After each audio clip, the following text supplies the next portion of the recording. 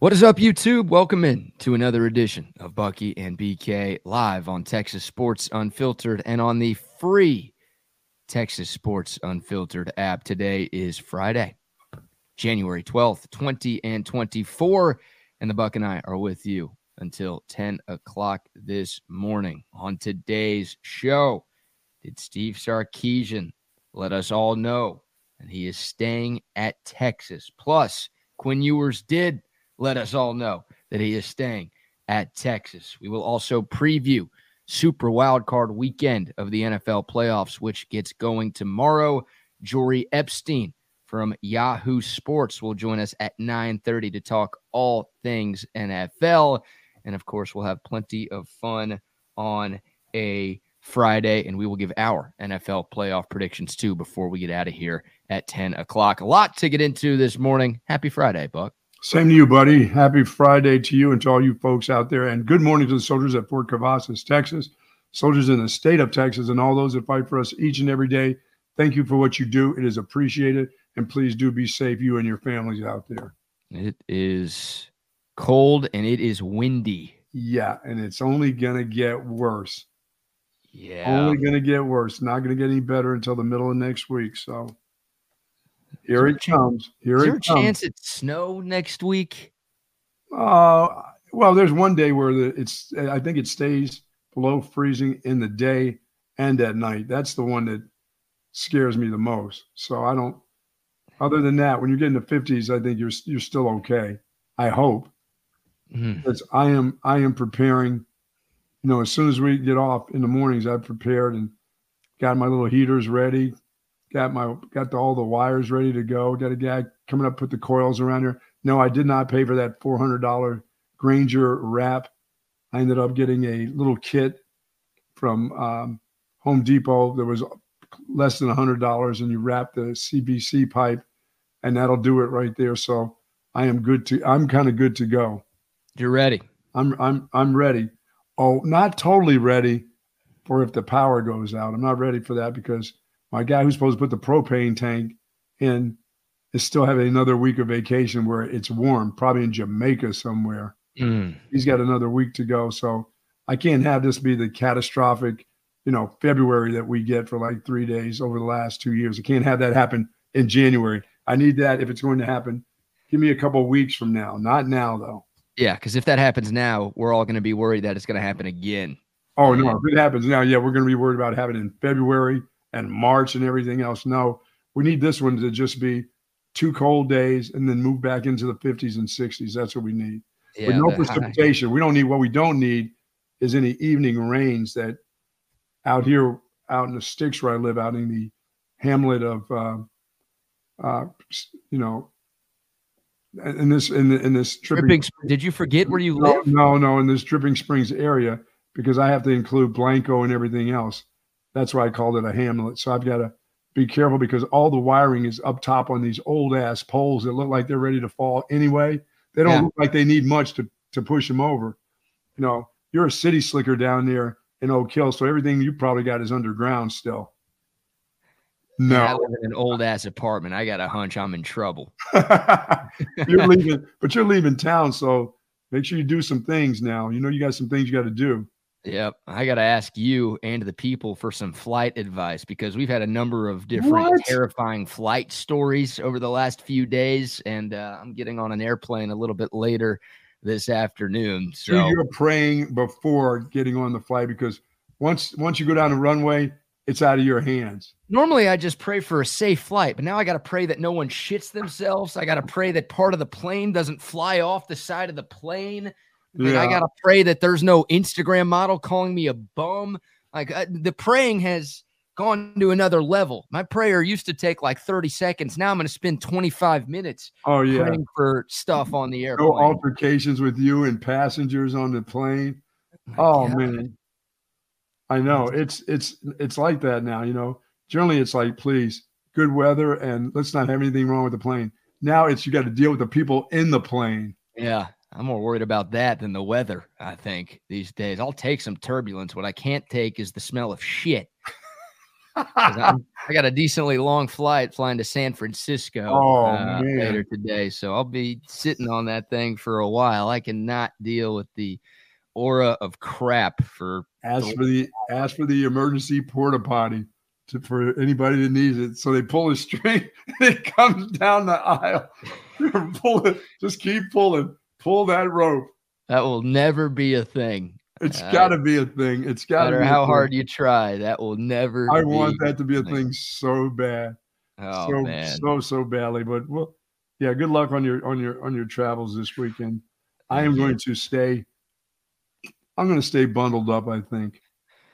Okay, there you go. We've got a long weekend. No TSU programming on Monday. First time in my life in the broadcasting business that I did not work on a MLK Monday.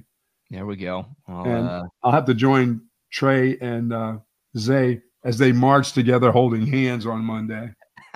Well, that will be at the Gay Pride Parade. That will Oh, have nothing to do with Dr. King Day. oh, okay. That will be something else that those two gum bros are doing. Bros. That's what we're calling them now.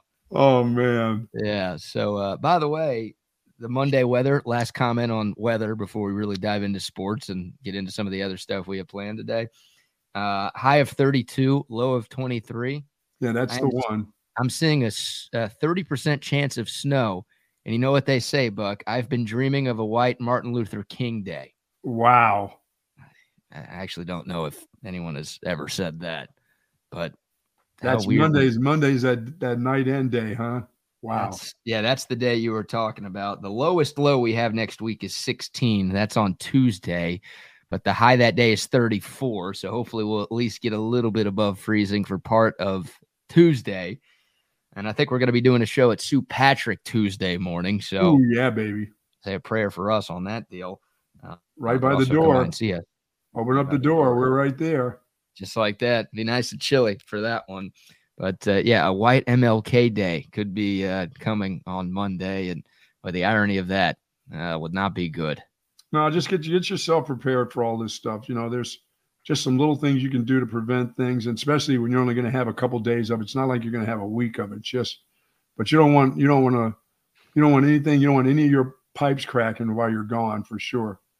And it just takes a little bit. That little drip stuff works. You know, opening up the cabinets in your kitchen area by your sink, that'll work too, because I know you'll all have your heat up to like 85.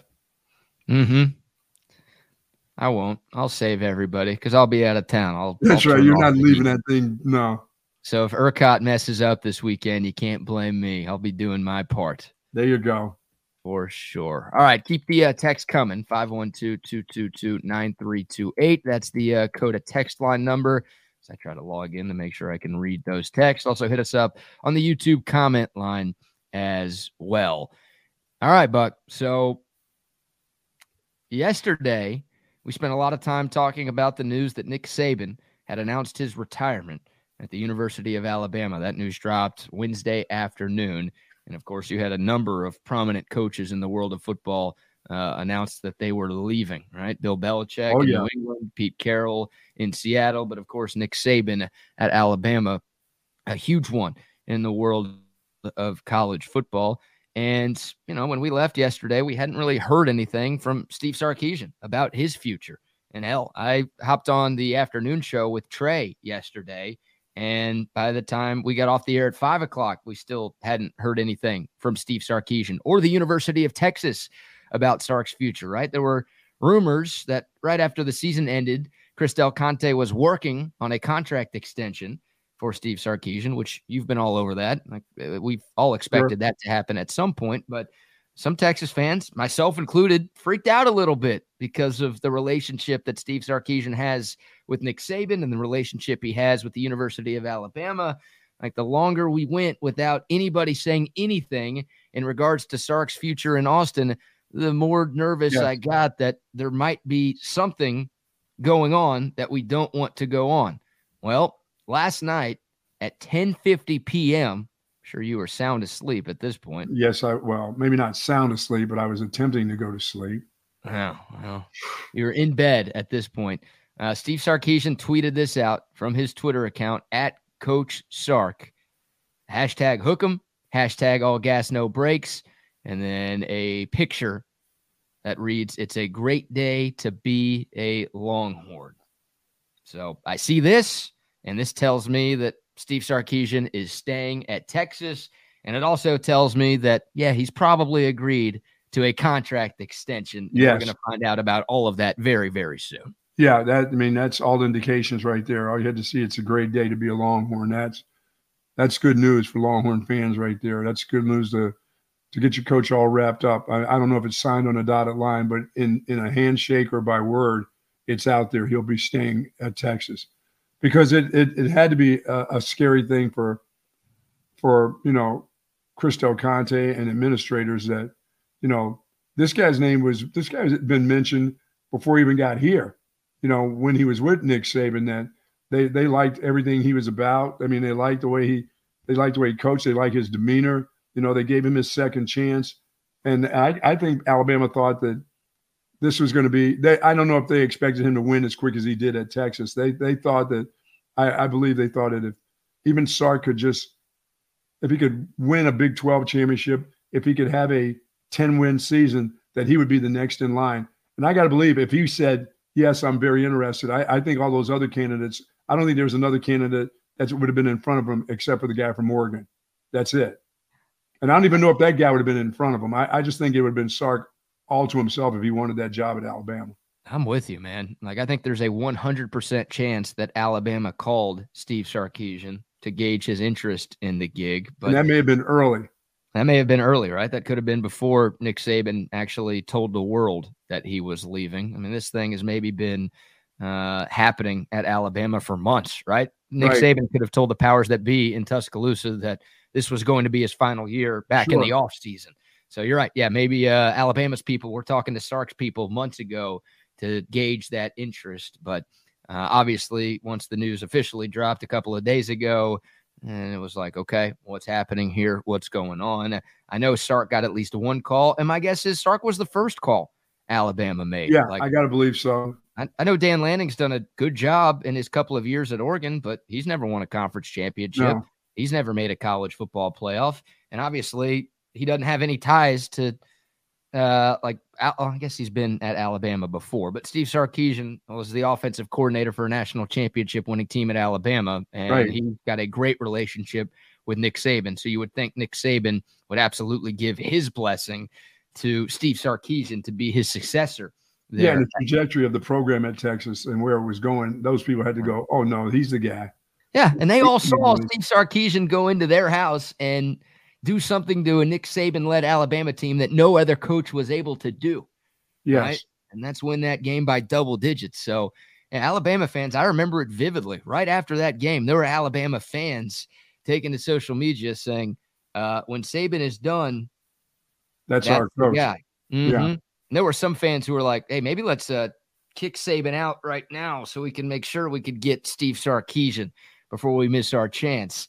And yeah, I think from that moment on, he became the top target for Alabama whenever Nick Saban was going to hang him up. And you're right. Like, the price tag for Sark got a lot more expensive because of the year that Texas had on the field. But then you couple that with the fact that Nick Saban decided to retire. And I think that made the extension a little bit pricier for Chris Del Conte. But hey, worth it. Do whatever you have to do. If you're one of his assistants, if you're an assistant, that just upped the price for you too. It's not just the head coach. They all get paid. So that's a big deal. The only thing that's not a big deal is them losing. I mean, is still a big deal to me, losing Bo Davis. That's not as easy of a replacement as you think. That really surprised me. They couldn't have found a way to get his kid in here. I know they're playing the academic game, and but there have probably been far more worse students to get on the football fields and in the classrooms at the University of Texas, especially at that price level right there of the loss of that particular coach. He would have stayed if his son got in. Right. I think it sounds that way. He would have stayed. I don't know. Maybe there were ulterior. His price was going to be upped too. Right. Well, I think Texas would have been willing to pay. This just might have been a case of, you're right, Texas not being able to get Bo Davis, the son, enrolled in time. It might also be a case of, man, Bo Davis played college football at LSU. It's his alma mater. It's where he started his coaching career. Maybe that had something to do with it too. So Yeah, it's not like that's a garbage place to go. right, exactly. We're not talking about Boston College. No offense. Yeah, it's not rolling back to That's a little bit different where he's going. He's been there. He understands the football and the level of football and the SEC too. So that's a big deal. And to coach your son, I mean, it's not like he's coaching him for 3 or 4 years. He's only got a year with him. Yeah. Maybe it's a 1-year contract, and then we can get Bo Davis back in Austin after next year.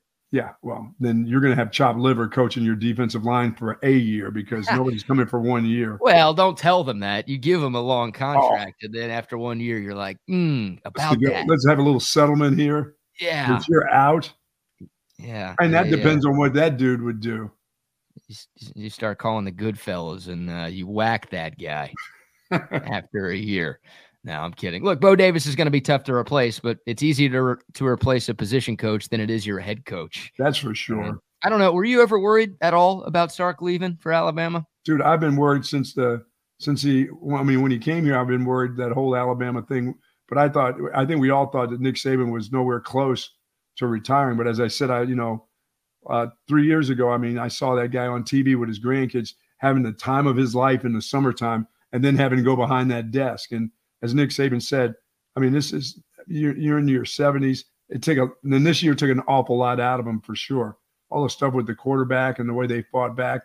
But he thought that the program was in good hands now, and it was time. It's tiring. That guy's 70-some years old, and you just don't have that kind of energy. You grind and grind, and you're grinding at 1:30, 2 o'clock in the morning. You pop back up at 6:30 and do the same thing over and over. You get into your 70s, you don't like that grind. You don't want to be, first of all, you don't stay up till 1:30 in the morning. Mm-hmm. You know what I'm saying? You go to bed early. You may get up just a little bit later. You don't have a lot of things to do, but that guy has so much to do. He was Alabama football. He was. And he wants everything to do, and he wants everything to do with everything. He wants to know what jerseys we're wearing home and away. Do we have or do we have anything besides crimson and white? What's the deal here? Are we trying to slide anything else on me? Nope, we're not going to do that. Yes, we can do this.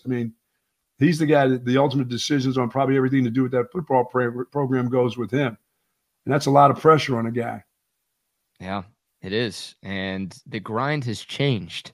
Yes, right? The kids have changed. Yeah, it's so different being a college football coach in 2024 compared to what it was in 2008, right, towards the start of Nick Saban's tenure. And you give him all the credit in the world because he's adapted.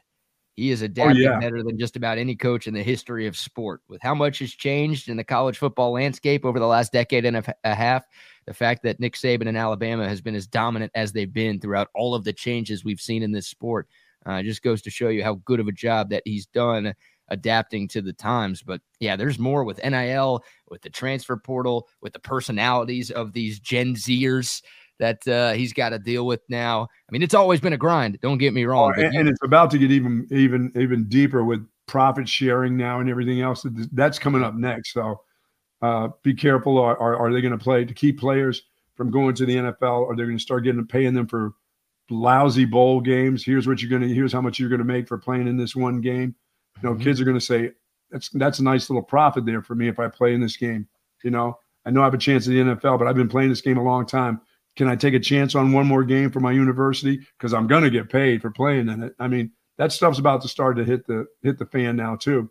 Sure. So that's just a lot on a dude that it didn't start that way, and now he's got to change and adapt and keep trying to adapt. That dude's ready not to adapt to anything except for some sleep and playing with his kids. That's it. That'll be nice for him. Yeah, all of those things. Plus, look, Texas and Oklahoma are making the move to the SEC. That would have made life tougher for Nick Saban. And also the 12-team playoff. That makes it harder to win championships now because instead of, when Nick Saban started, obviously we had the BCS. So you had to win one game in the postseason to win a championship. Now, tougher to make it, of course, but once you got there, one game and you win. Yep. And then the 14 playoff, 2 games and you win. Well, now it's 3 or 4 games against really good teams that you need to win to claim a national championship. So it's tougher. It is tougher to win now than ever before. And I think Nick Saban maybe learned a little something from Bill Belichick, who maybe overstayed a little bit. Bill Belichick is always going to be regarded as, well, I shouldn't say always, but for now, he's going to be regarded as the greatest NFL coach of all time. But look, the last 3 years, his reputation has taken a little bit of a hit post Tom Brady. Yes. And, Nick Saban, I know they didn't win the national title this year, but some people are saying this was his best coaching job that he's ever done, considering the lack of talent and the questions at quarterback. Like, still a really great year, winning the SEC, making it to the college football playoff. Like, Nick Saban, you can't say he's doing the John Elway deal where he's like retiring on the top, but he's leaving before he kind of fell off the mountain as before they start to push him out. That too. Yeah. Cause if they started falling back, then you're right. Alabama people would be talking and they'd want to make a change. So, but it's all great for the University of Texas. This all works in their favor in all the different ways, yep. and to keep your coach now. And that's probably a deal. That's probably a long-term deal that they have with Sark right now. They're not going to go into this conference after winning the Big 12 conference and being in the Final Four. Not to say, okay, here's a 5-year deal. This thing is extended for his coaches. They're going to make a lot of money. You're going to keep them happy. Recruiting's going to be good. So this is good for all Texas fans. And the travel in the Southeast Conference is going to be fun. Texas is going to have fans on the road with them. They like to travel anyway. They're going to go to some of these big games. Big teams from the SEC are going to come here. Everybody's going to want to come to Austin. This is going to be great. It really is. Everybody involved, this is going to be great. Yeah, and it's huge. It's huge that Sark is staying. I don't know where Texas would have looked for their next head coach if Steve Sarkisian decided to take that Alabama job, and I'm so glad we don't have to have those conversations because you finally feel like you've got a coach that knows what he's doing. It's been a long time since we've been able to say that, and it would have really sucked to lose him after the first year your football program does what you want it to do. Right.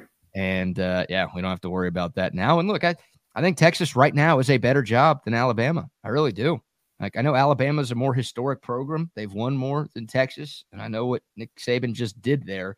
But in the world of NIL, and with the facilities that Texas has right now and with everything that the University of Texas has to offer, I feel like Texas is the better gig. And, oh, by the way, you don't have to be the guy who replaces the greatest college football coach of all time here in Austin like you would in Tuscaloosa. So, look, to me, even though I was starting to get a little bit nervous towards the end of the day yesterday, you put a gun to my head and you said, BK, do you think Sark is staying or leaving? I would have said, I think he's staying because I think there are too many reasons for him to stay.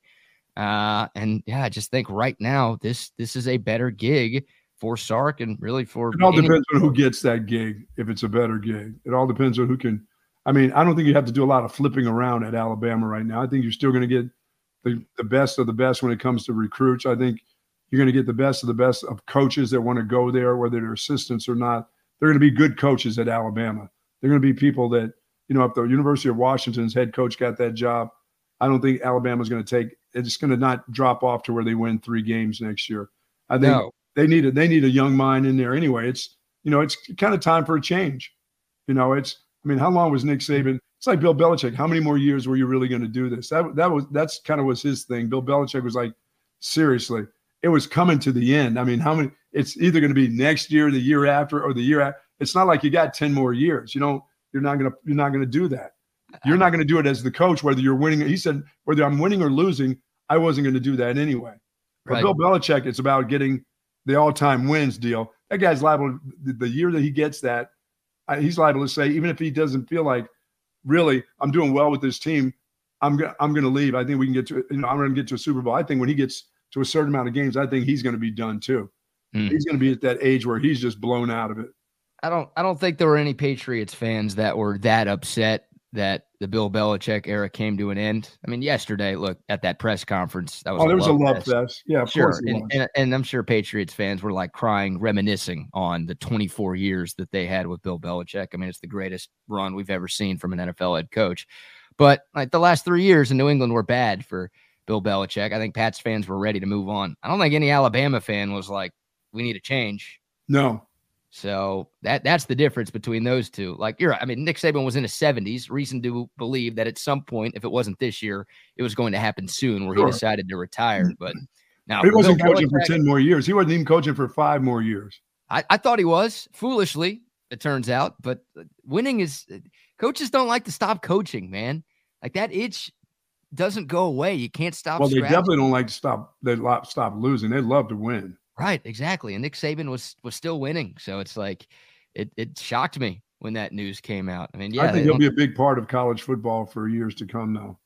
Right. I hope he stays involved. Maybe he stays at Alabama in some sort of advisory role. Oh, he can get paid there as long as he wants. Sure. If he says I'll come in, once a week, they're paying him. If that's what he wants, that's what he, it's a matter of how much time he can spend around them now. Hey, come look for houses in Austin again, Terry. We'll hire you to be some sort of advisor here. Why not? Come on. You've got a relationship with Sark. You mentored him. Come mentor him some more. He was pretty funny last night when he said, they had asked him, who was the interview? Kevin Fowler? Did he say, he said, what about this gig? He goes, well, there's not many broadcasters coming in at 80 to start their careers in the booth. So, but I know that's on his mind too. I mean, that's on college football's mind and the network's mind. Can we get Nick Saban? Can we get him? Can we get him in here? Can we get him in the booth? I don't think he's going to take the place of Lee Corso. He's not going to be fast, midget. Not so fast. He's not going to be a gimmick guy. He's not going to do that. He's going to be he'll be an analyst, but he won't be that guy. He won't be putting hats on and headgear on. He's not going to do that. Yeah, I hope we do get Nick Saban on TV because, I mean, he's a very eloquent speaker and he knows the game and the sport better than just about anybody. So, for sure. Look, if he doesn't want to do that, I don't blame him. Like you said, if he just wants to sleep in and spend more time with his family and focus on just doing those things, then more power to him. He's earned it. Go fish. Go do something fun with your life, Coach Saban. Marco asks, has it been confirmed that Steve Sarkisian is staying? What did we miss? He tweeted out last night at 10:50 p.m.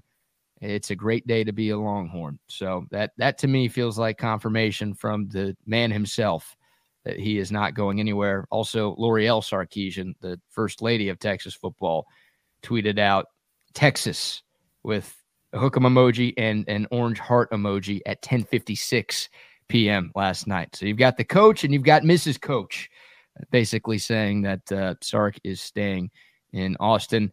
How about these updated odds, Buck, for who is going to be the next head coach for Alabama football? Right now, your Vegas favorite, Kalen DeBoer, Washington's head coach. Oh, he'd have to leave there if they want him. Right? Yeah. Apparently. Does he have a tie there? Kalen DeBoer canceled his radio interview in Seattle this morning. Oh. So there are a lot of folks trying to connect a lot of dots right now. I don't think Kalen DeBoer has any ties to the University of Alabama, but he's got ties to being a good football coach. I know it's how to coach quarterbacks, and they've got a young quarterback for 2 more years there. Yep, that would scare me a little bit.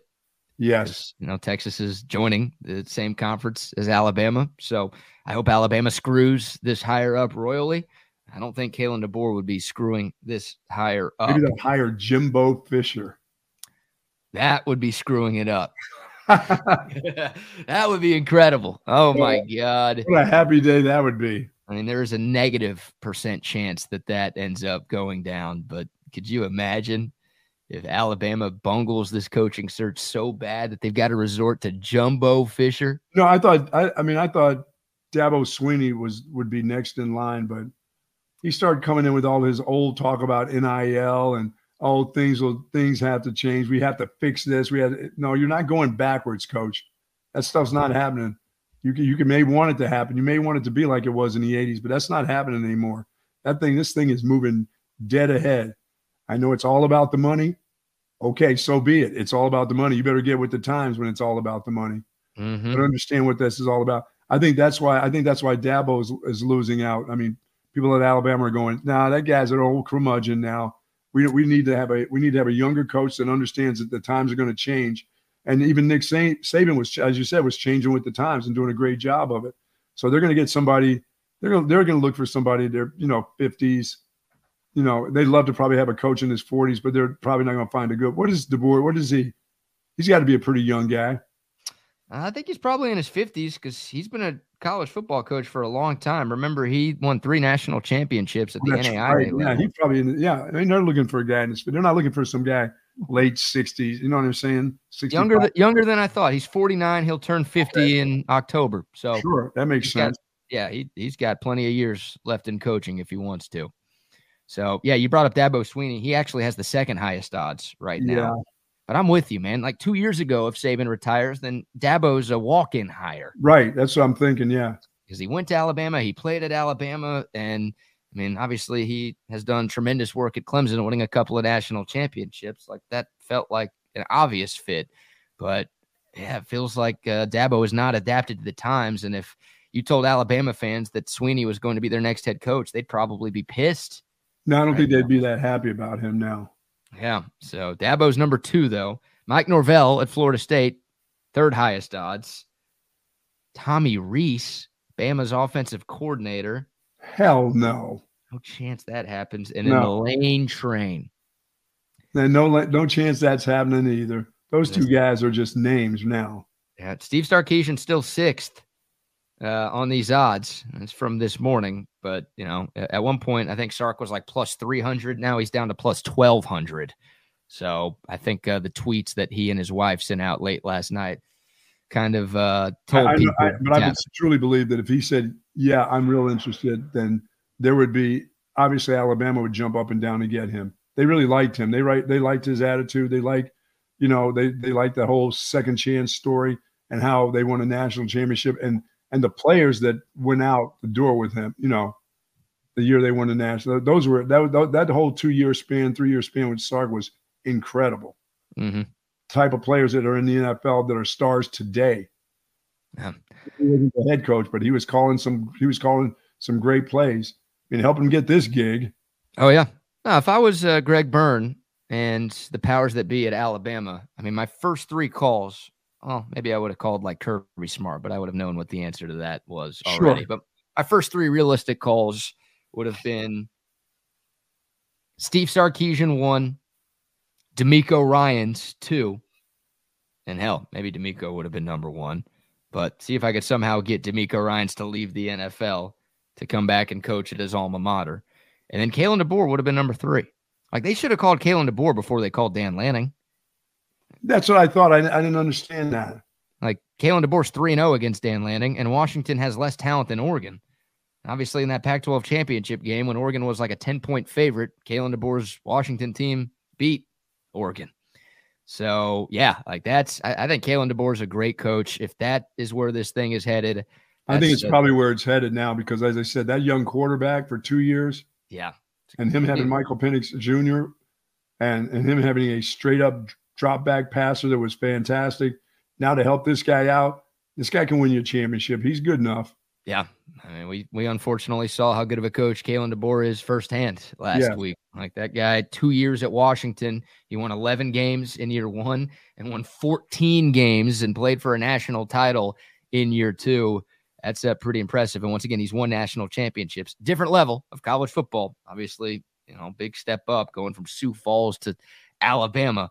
But if you're a championship winning coach at any level, you kind of know what you're doing. And I think DeBoer's proven enough in 2 years at a high level that, he's a really, really good coach. So if that's the move, it makes sense for DeBoer. I think it makes sense for Alabama. I'm just glad it's not Steve Sarkisian because that would have been a problem and that would have ruined the offseason for all of us. Yeah, I mean, things are going to, as I said, the landscape will change. I mean, with players leaving now that, you know, Saban is gone. I mean, they've had, you know, before they had a couple of defections anyway, but now, you know, when you start losing some of your recruits, and although they still have a great recruiting class at Alabama coming, you know, the ones that are there now, nobody's talking about leaving. They're just waiting to see who's coming in as the coach. That's what they're waiting to see, what type of coach he is, you know. I mean, all the respect that Saban, you know, you've been listening over the last couple of days about his players. Same thing with Bill Belichick. Man, they had the utmost respect for these guys as leaders, not just football coaches, but as leaders and helping them with their lives and truly being involved in their lives and caring about them as people. So, I mean, that's that corny deal, but when the great ones are like that, that's what happens. They're involved in whatever you do. They want to continue to be a part of your life and This is it's a big loss for college football, but it's a step that, it's going to happen. It's going to happen tomorrow. There will be a time when Sark says, you know what, I've done this a long time. It just happens. Yeah. It happens to everybody. And Nick Saban, Sure. I hope we're talking about Sark in a similar light to the way people have been talking about Nick Saban the last few days. That'd be pretty incredible if that happened. So there you go. So we feel good that Steve Sarkisian is going to stay put here in Austin. And now we just wait and see where Alabama is going to go next. But yeah, Kalen DeBoer canceling his radio appearance in Seattle. A little ominous maybe for Husky dude's on fans. A plane right now somewhere. You know what? Pardon my French, but fuck them. That's how I feel about Washington fans right now. No the sour grapes. Come on, man. No, not the dogs. I'm cool with the animal, but Husky fans. I'm still mad. I'm still bitter about last Monday night. But they were wonderful fans, though. They were whose house? Oh, come on. Unfortunately, it was their house. Yes, it was.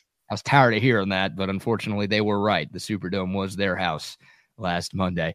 All right, before we get into the Quinn Ewers news, because that dropped after we got off the air yesterday. Also, we got to give some love to a former Texas volleyball player who took home a very prestigious award yesterday. Let's give some love to some of our prestigious sponsors, Buck. Folks, listen, Relax the Back embraces a holistic approach for the healthier lifestyle.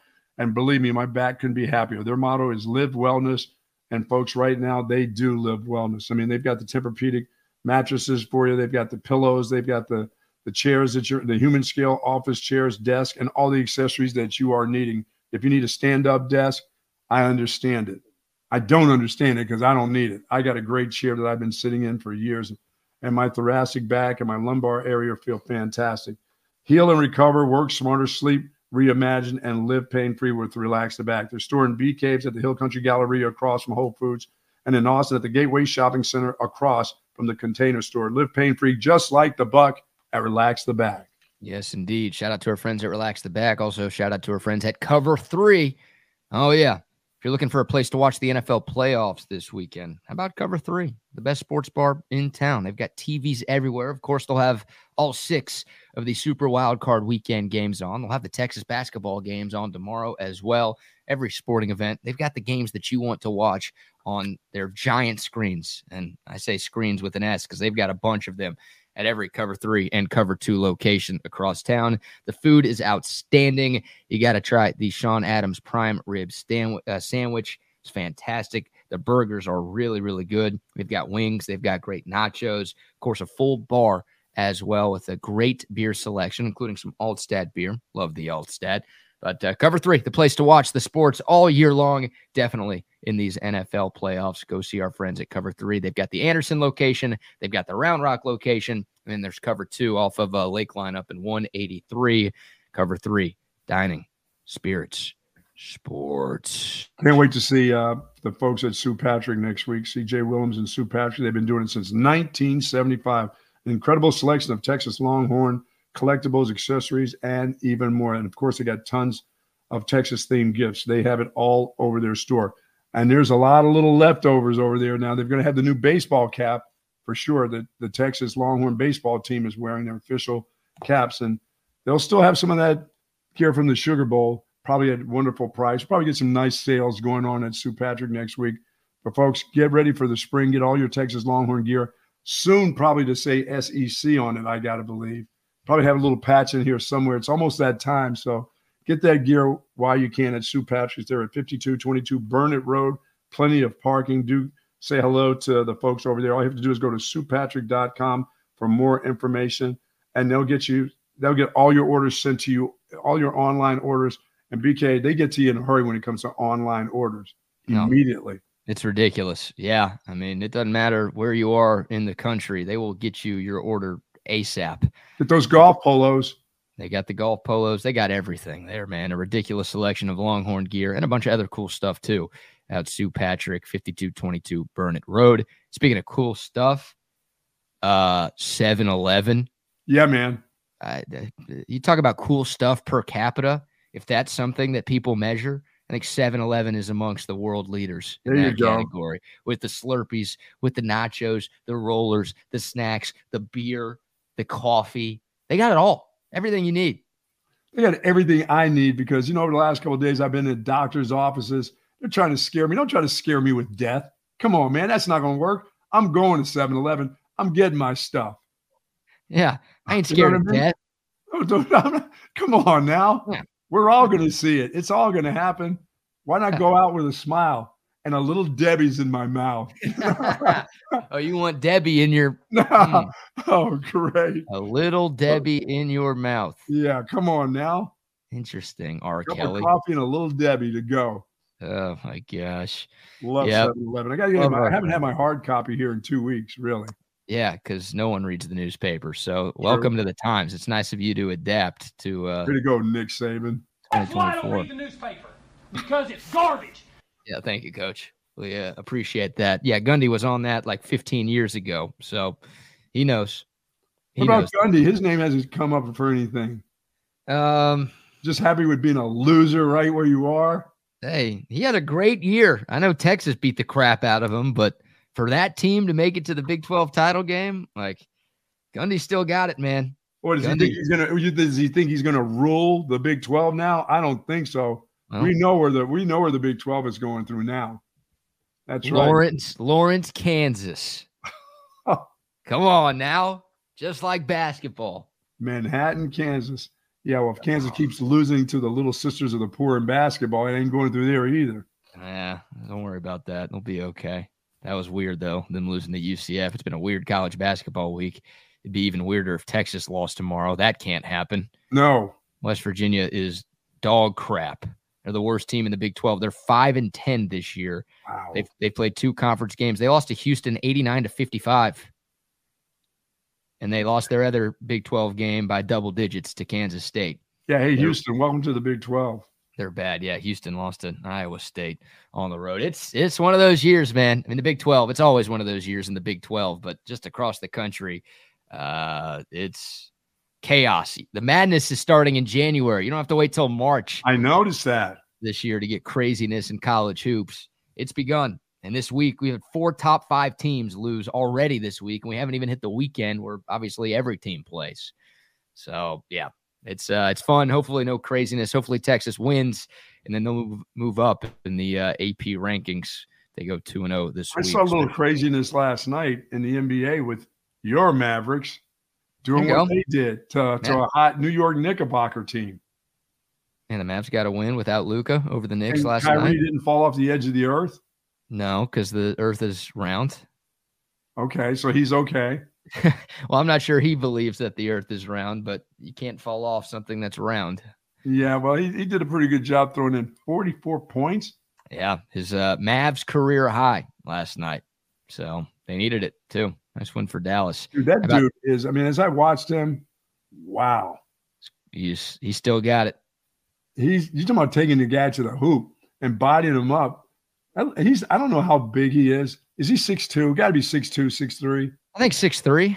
Man, he'll take you in there and body you up. Dude, he's a Hall of Fame talent, but he's also a Hall of Fame dumbass. He's got that going for him, too. There's no debate about how good of a hooper he is. I mean, that guy is one of the best ball handlers to ever grace an NBA floor. Wow. By the way, no, the Huskies right now, this time of the year, no dog pecker flies. That's only when it's hot. Yeah, it's only when it's hot. Flies don't get around the D's this time of the year. Whether it's up in Spokane or whether it's in Austin right around now, you will not see any dog pecker flies. Hey, you are infatuated with dogs' junk, we've learned. I've taken my dog today to get his blood work done. But I will be asking, as my neighbor has gone to the same vet. He says, that right there is going to cost you $500 to have those snipped off. That's why I'm saying, why can't we keep them on? Let's not snip them, and let's do some rearranging in there that he starts to calm down some. That's what I want. That's what I'm looking for, somebody that can calm him down and not with a big stick or something. You know what I'm saying? Well, that would still cost you money. Yeah, that's true. But no snippage if we don't have to. That doctor's going to look at me and he's going, hey, listen, this is what I do. I take the balls off a dog. okay? And you're going to pay for it, and you're going to like it. And you're going to be crying. Well, I like looking at his balls. Don't take them off. I need to see them. And I'll be like, you know what? I could put them in a jar for you, and you could put them on your nightstand. Along with yours. So that way your dog will be calm, and you'll still get to stare at your dog's D's nuts. No, I got to go. Dad told me that's $500 just the procedure. I'm like, what? Cut my own dog's balls off now for $500. That would not go over well. Please don't do that. Let me give it a shot. These nuts. Dude, that dog's going to die if you try that. Don't do that. I'm going to lose an arm. That's what's going to happen with that dog. Yeah, both of you might die. Make sure you get a little Debbie snack so you can die with Debbie one of those. snack. Yes. Goodness gracious. That's happening today. There you go. That's Friday. Holiday weekend. Doctors. Friday, holiday weekend. Make it happen. Make it happen. Hey, Texas got some good news yesterday. Okay. Quinn Ewers. We'll go ahead and show you the video, Buck. I think a lot of Longhorn fans have seen this by now, but I don't know if you have. Quinn Ewers taking to both Twitter and Instagram, releasing a video announcing his intentions to return to UT for one more season. Here it is. Dear Longhorn Nation, ever since I was a kid, I've dreamed of playing quarterback at the University of Texas. I couldn't be more thankful to all my teammates and coaches, and I'm beyond grateful to be in the position that I'm in. God has shown me who I truly am these past 2 years that I've been here. And through the ups and downs, these fans and this university has always had my back. And with that being said, I'm coming back.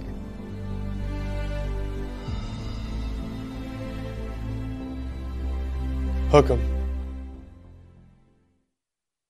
Good job. Well done. Well played. How much you think that card is worth? A bunch.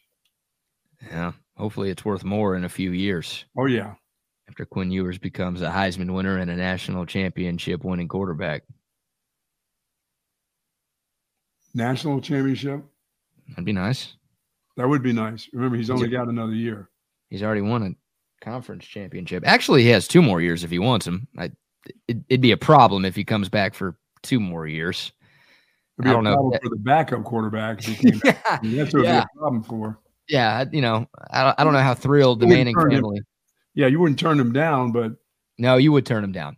You would turn him down if Quinn Ewers doesn't play well enough next year to be like a first-round pick in the 2025 NFL draft. Something went wrong, and assuming Arch Manning looks like we expect him to look in practice, then it's a 1 more year thing. But Quinn Ewers does have 2 more years of college eligibility. Wow.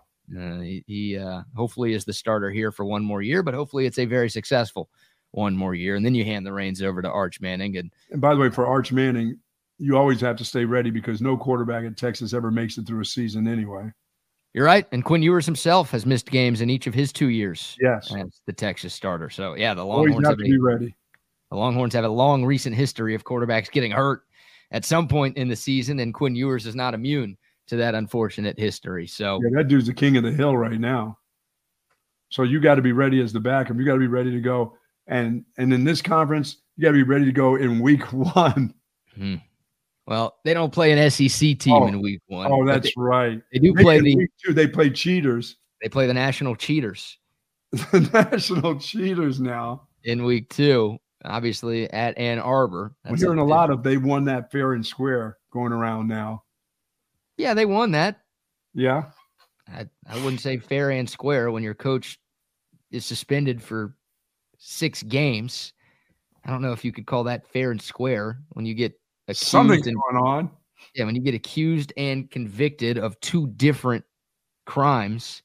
I don't really know if we can call that fair and square. But he's innocent. He's told you he was innocent. He did tell us. So did OJ. Oh. Yeah. So congratulations, murderer. Jim Harbaugh. So, it's a good point. Like, Quinn Ewers has gotten hurt. Every Texas quarterback, like since Colt McCoy, it feels like, has gotten hurt at least some point during the season. So, look, the national media narrative now is already becoming, well, what does that mean for Arch Manning? Where is Arch Manning going? And it just feels like folks outside of Austin have already started the countdown to when Arch hits the transfer portal. But by all accounts, everybody we've talked to and everybody who covers this program, everyone who's locked into what's going on, says that Arch Manning is fine. He's not going anywhere. He's standing pat. He's staying here. And I guess he's comfortable with being a backup for at least one more season. Competing for that job. Yeah. I mean, look, Arch is going to try. Like, realistically, there's nothing Arch can do to win the job in the off season, right? No, I mean, but you have spring. I mean, nothing's going to change. Quinn Ewers is going to be a leader in winter workouts. He understands what his role will be, but his role will get a little even thicker and even more important that you don't have some of these guys that are returning. Now you become the captain. It wasn't like you weren't the captain of the ship, but now you really become the captain because you lose some real veterans and you lose a lot of leadership. So you really got to show what kind of leadership you have, not just as a player, but on the field, off the field, the whole works with him. And but Arch Manning is going to get he'll get his opportunity in the spring, to compete now, I got to believe, for that job. That's going to be a part of the deal. But, I'm pretty sure Quinn Ewers knew about Sark before anybody else yesterday. Yeah, I think so too. And that kind of goes together to me. But I'm not pushing him out the door. I'm just looking at, by the way, for me, college quarterbacking, you only need 2 years. I go way back to the years of the Miami Hurricanes when those guys just come out of JUCO and play for the University of Miami. They needed 2 years. That's it. They didn't have 4 years of these great quarterbacks that went to Miami to get into the NFL. They needed 2 years. You only need 2 years to show what you can do. It's not like you have to play a full 4 years. Well, this will be year 3 for Quinn. Yeah. He's had 2 years, and he hasn't shown enough to be a first-round pick, which I think that's why he's coming back, right? Sure. Well, yeah, for him, that's the way it is. But for Arch, I mean, he'll still have 2 years. Arch might only have 1 year, Like if he's that good, because he could leave after not this coming season, but the 2025 season. So if he's surrounded by people like that, I mean, he'll be in there with an offensive line. It'll be a bunch of veterans if they're not gone to the NFL already. That's the scariest part of this whole thing for me. Now, I'm glad Quinn Ewers is coming back. You get a 3-year starter as you make the move to the SEC. Like, you take that in a heartbeat. And Quinn Ewers was really good this season. And hell, he's one of the favorites to win the Heisman for next season. So if he takes another step, then he's going to be even better. And you might have one of the top 3 to 5 quarterbacks in the nation in 2024. That's all massive. But there's a scenario that exists where Arch Manning is only the quarterback at Texas for 1 year.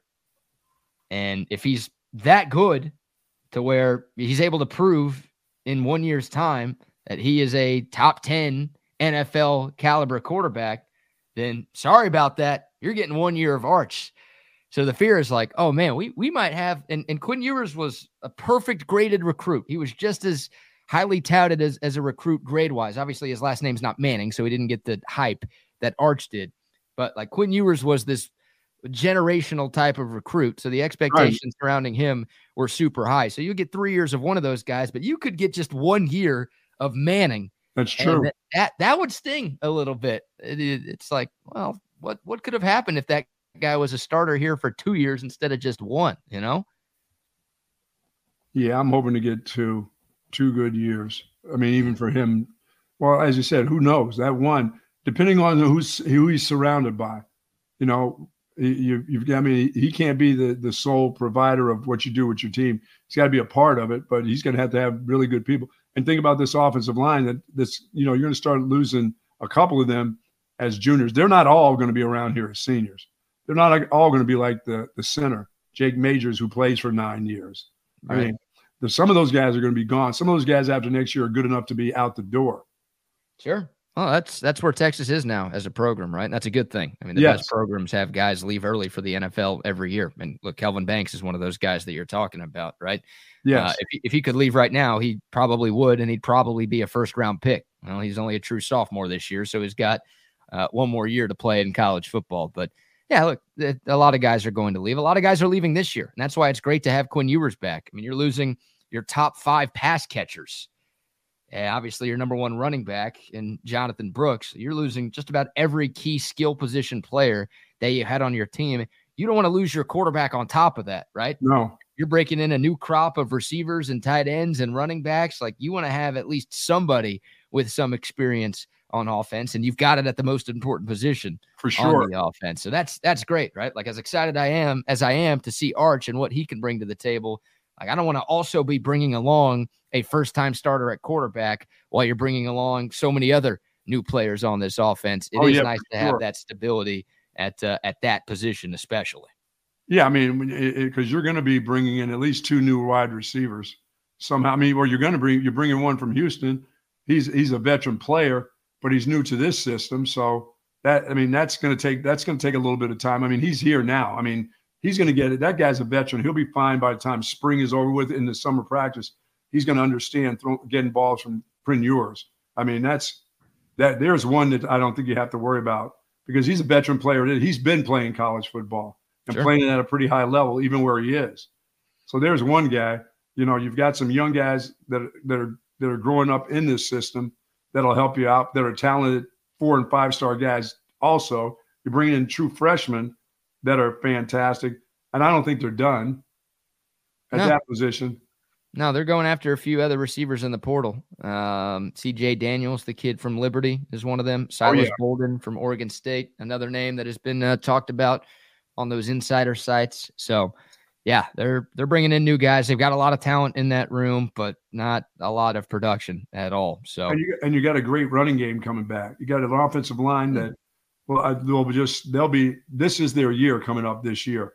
Even though they're going in the SEC, this is this now not so young offensive line with really talented running backs that'll really, your ground game should be just as good next year or better.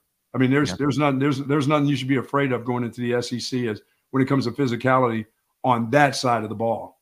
Right. On the offensive line, you're right. 4 starters will be back. You're losing Christian Jones. You're going to have to find a way to replace him. And I know he struggled in the Washington game. But he had a good year. But he had a really, really good year. So, and he was a 5 or 6 year guy at Texas. Right. So you're losing some talent. You're losing some experience, but they've recruited very well on the offensive line since Steve Sarkisian took over. So they've got Cam Williams potentially, or they can move Hayden Connor out there and put somebody else at left guard. They've got some options. They'll find something that works. But you're right. I'm with you. That O-line should be a strength of this team, and it should be one of the best offensive lines in the country, and that helps. Sure. That helps. So yeah, and they got better. They got better in the passing game. You know, they had their games here and there, even in their against Washington, where they gave up a little pressure, but I mean, it wasn't like Sac City against that offensive line. It wasn't like that all year. They were consistent enough to get the ball down the field and have receivers that are first-round draft choices. So, I mean, really, you got the ball down the field, and you ran the ball really well with a new crop of runners and a veteran runner who ended up with a bum knee. So that group right there should be your real strong point of your football team next year. So if you have to rely on the run game with the 2 guys that now understand the system, understand the running game, then that's great. I mean, I think that's great for them. I wanted that. I would rather see them be physical on that line and be able to run the ball in the SEC than sit back there and try to be finesse and throw it with the quarterback getting punched in the mouth, 4 or 5 times a game. Yeah, Texas should have one of the best run games in the country. And, Quinn Ewers, once again, people think he could be in the Heisman conversation next year. So, great thanks. Yeah, where they lose it to me is on the defensive end. Yeah, I mean, Sweat and Murphy won't be easy to replace. That's hard. Yeah, those guys, because it took them a couple years to get it going. And then once they got it going, those 2 dudes, and the linebacker, those things are hard to replace. Yeah, you lose your best 2 D linemen. You lose your best linebacker. I would argue Ryan Watts was this team's best corner all season long. I don't know if he ended a lot. I don't know if he ended as this team's best corner. And you're right. Yeah, it was rough secondary play from the Longhorns all season long. But yeah, you're having to replace some very key cogs on that side of the ball. Now, at defensive tackle, you've got a 5th year in Alfred Collins. You've got a 5th year in Vernon Broughton. Yes. Obviously, on the D line, you're bringing in Trey Moore, who had 14.5 sacks and I think 18 TFLs at UTSA this past year. You've got Sorrell back. You've got Burke back. You've got Bosick back. So you feel like the D line should still be amongst the best. I don't know if it will be like the best in the country like it was this year, but it should be close. Yeah, another year for some of those guys at the end position. That's good stuff. But as I said, your recruiting is only going to pick up because we're going to come up on the month of June, and Sark's going to own it. So there are going to be guys coming out of the hat 20, for 25, and you're going to go, wow, look at these players. I mean, and it all depends on what he does in the transfer portal and some of these grad transfers, how that works out. I mean, guys are going to be, making some decisions. They're going to be leaving some places because they're going to be players that are available, I think, defensively for this group. And that includes that secondary too. I mean, you have to shore that up because it's not all run in the SEC. They got teams that'll throw it around. So you got to be prepared, especially if you don't get to the quarterback.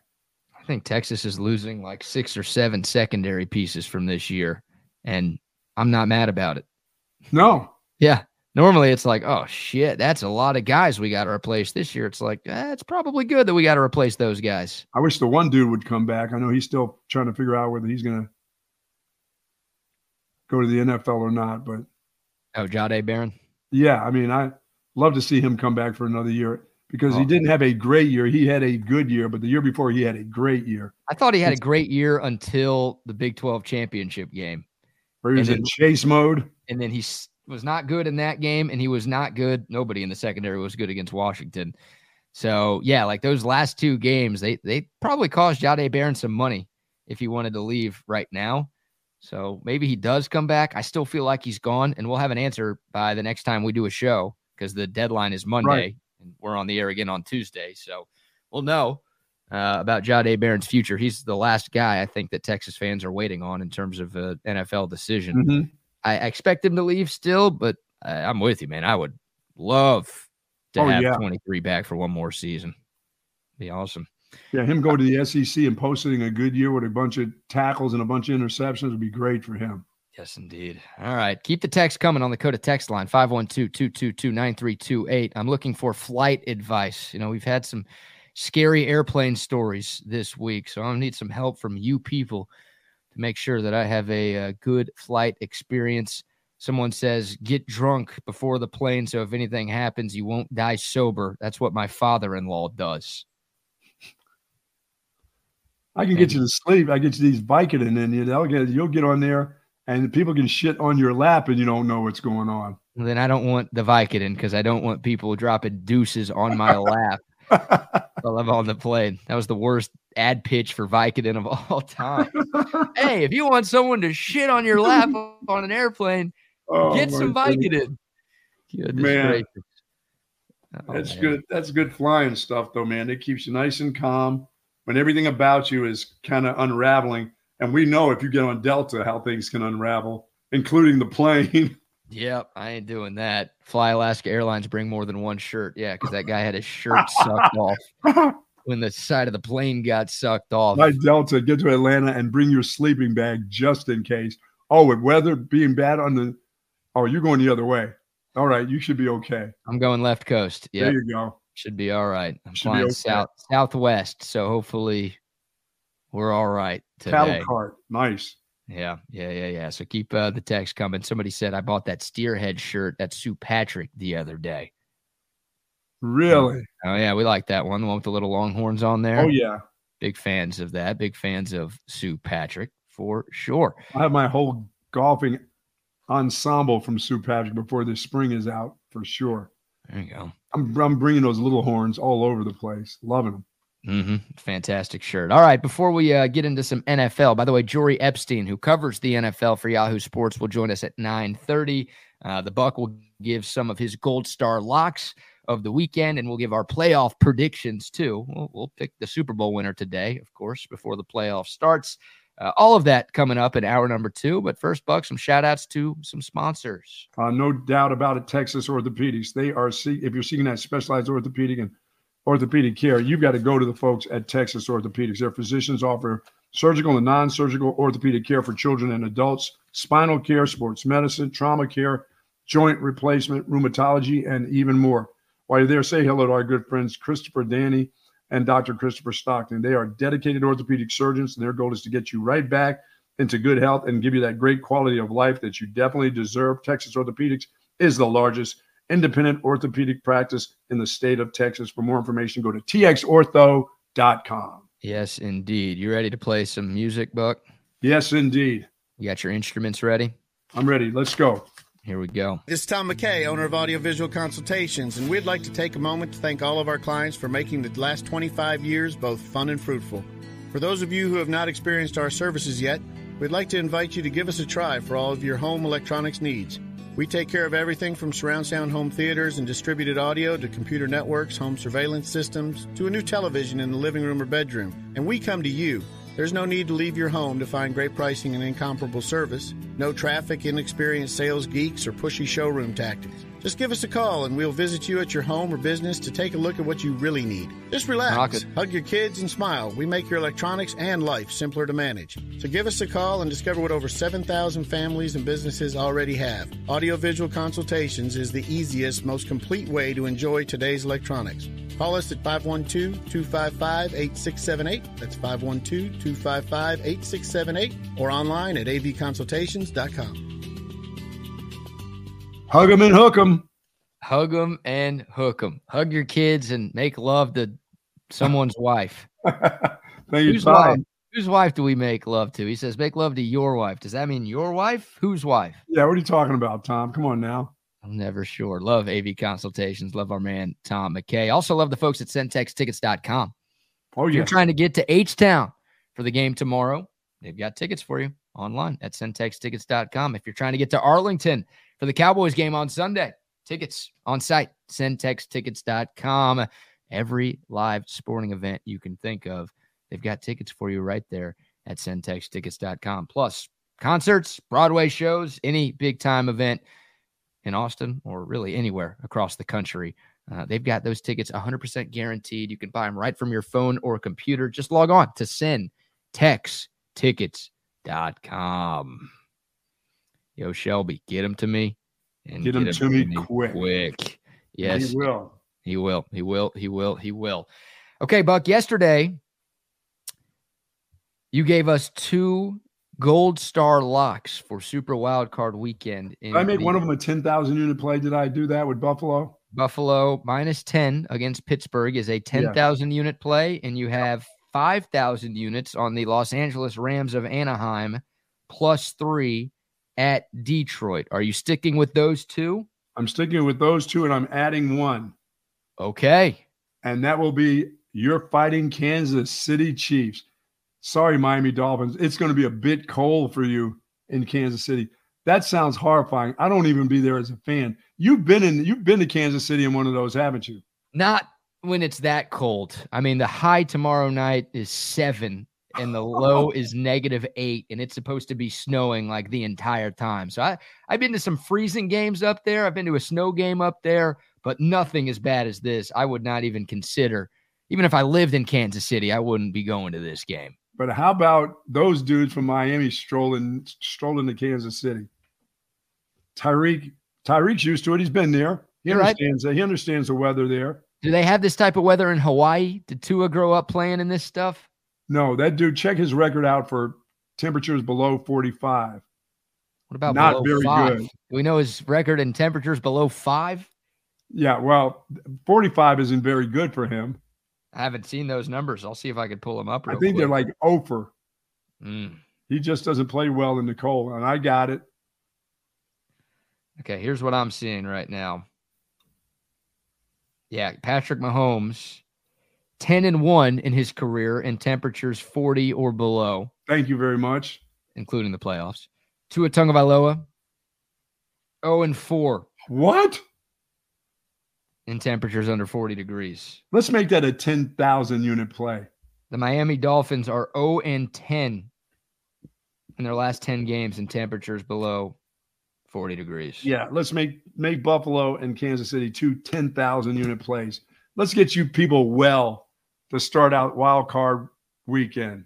You already have. I mean, you're up 28,000 units on the season. That's not enough for that's not enough. The turmoil that I put them through during the course of the season until the very end was too much to bear. Let me be fruitful to you. Take of these fruits. Okay. No. I don't like that at all, actually. Can you reword that, please? Oh, take the cash. I'm giving you an opportunity to take the cash. How's that? So you're going 10,000 units on the Chiefs minus 4.5. Yes. Okay, so you've got 10,000 on the Bills minus 10, 5,000 on the Rams plus 3, 10,000 on the Chiefs minus 4.5. The one that scares me, I think, is the Rams. And I'd love to make a play on the Texans and Cleveland. I really would, but I don't want to do that to people from Texas. I just don't want to do that in the Cowboys game. I don't have anything for the Cowboys game, but the Cleveland. I still think the Texans are going to win that football game. Okay, I was going to ask. Look, you don't have to make it a gold star lock, but I definitely want to hear your thoughts on the two. Yeah, I Texans think they're going to win. I think C.J. Stroud's just found ways to win games with the receivers that he has, and all those receivers that haven't been starters or just part-times or played limited roles in this offense this year are playing big now. I mean, they're coming up big, and their big-time player is way over the top. You know, I mean, I just got to believe that he's going to make it happen. I think the defense and that old dude, his time has to come sometime. Why not this week? Old man versus the young man at quarterback. Joe Flacco? Yeah. Yeah. So you're picking the Texans to win that game? Yeah, and probably a field goal game because Cleveland's not going to give up very much with that defense. Yeah, Cleveland is a 2-point favorite right now for that matchup tomorrow. That's the first game of 6 that we have. They've got to be able to run the ball. Texans have to be able to run the ball some. Yeah, they do. Yeah, they do. Well, we'll see if Denzel Ward can play. He's the best corner for the Cleveland Browns. I think he's going to be out. He may be out, it sounds like. Yeah, he was limited in practice yesterday. The Browns haven't given any real indication about whether or not Denzel Ward is going to be good to go. Sounds like a game time decision type of situation for him. The Browns with Denzel Ward this year, 10-3 in 13 games, giving up just 155 passing yards per game. Without Denzel Ward, they are 1-3 in 4 games, giving up closer to 200 passing yards a game. So that secondary drops off in a big way. And right now, look, the Texans have a couple of okay receivers, but they've got one star receiver, and that's Nico Collins. Yes. And if you're telling me Cleveland's best corner isn't going to be there to cover Nico Collins, and that's obviously advantage Texans. So, if Denzel Ward can't go, or if he's even limited and he doesn't look like the same guy he's looked like for his career, then that's going to be big for C.J. Stroud. Yeah, I mean, weather not a problem there. So it's going to be that. I mean, I expect them to be I expect the Texans to just do everything that they've been doing as we've seen them. You know, whether they have a guy hurt or a guy healthy, they just play. And the defense has really played well. So you're right. Yeah. As long as CJ's healthy, that's the big one, because he was not healthy when these two teams met in Houston in week 16. The Browns won 36-22, but it wasn't even that close. It was 36-7 before the Texans had a couple of garbage time scores in the fourth quarter when the game was in hand. Key for the Texans, they've got to force some turnovers. You know, as good as Cleveland's been this year, and these might be the two best stories in the NFL from a team standpoint, right? With all the injuries that Cleveland's dealt with, the fact that they're here, impressive. The fact that the Texans have been the worst team in the NFL for the last 3 seasons, and here they are winning their division, hosting a playoff game in year 1 of the DeMeco Ryans era. Ridiculously impressive. But the Browns, for as good as they are, they actually lead the NFL in turnovers this year.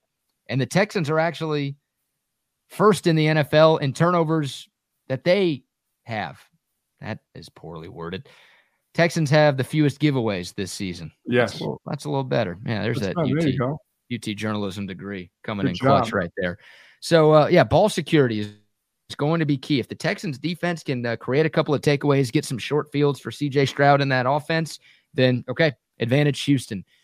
They've got to be opportunistic as a defense. They've got to hope Joe Flacco gives them 1 or 2. And if that's the case, that's the Texans' best shot at pulling off the upset tomorrow, I think. But I like Cleveland, man. And the other one is I like Dallas at home. I just like them because they're home. They're gonna give up some stuff because Green Bay is going to attack that secondary.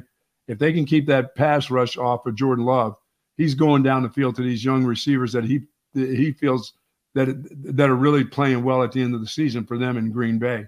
But Green Bay is going to try to test them in the run game too.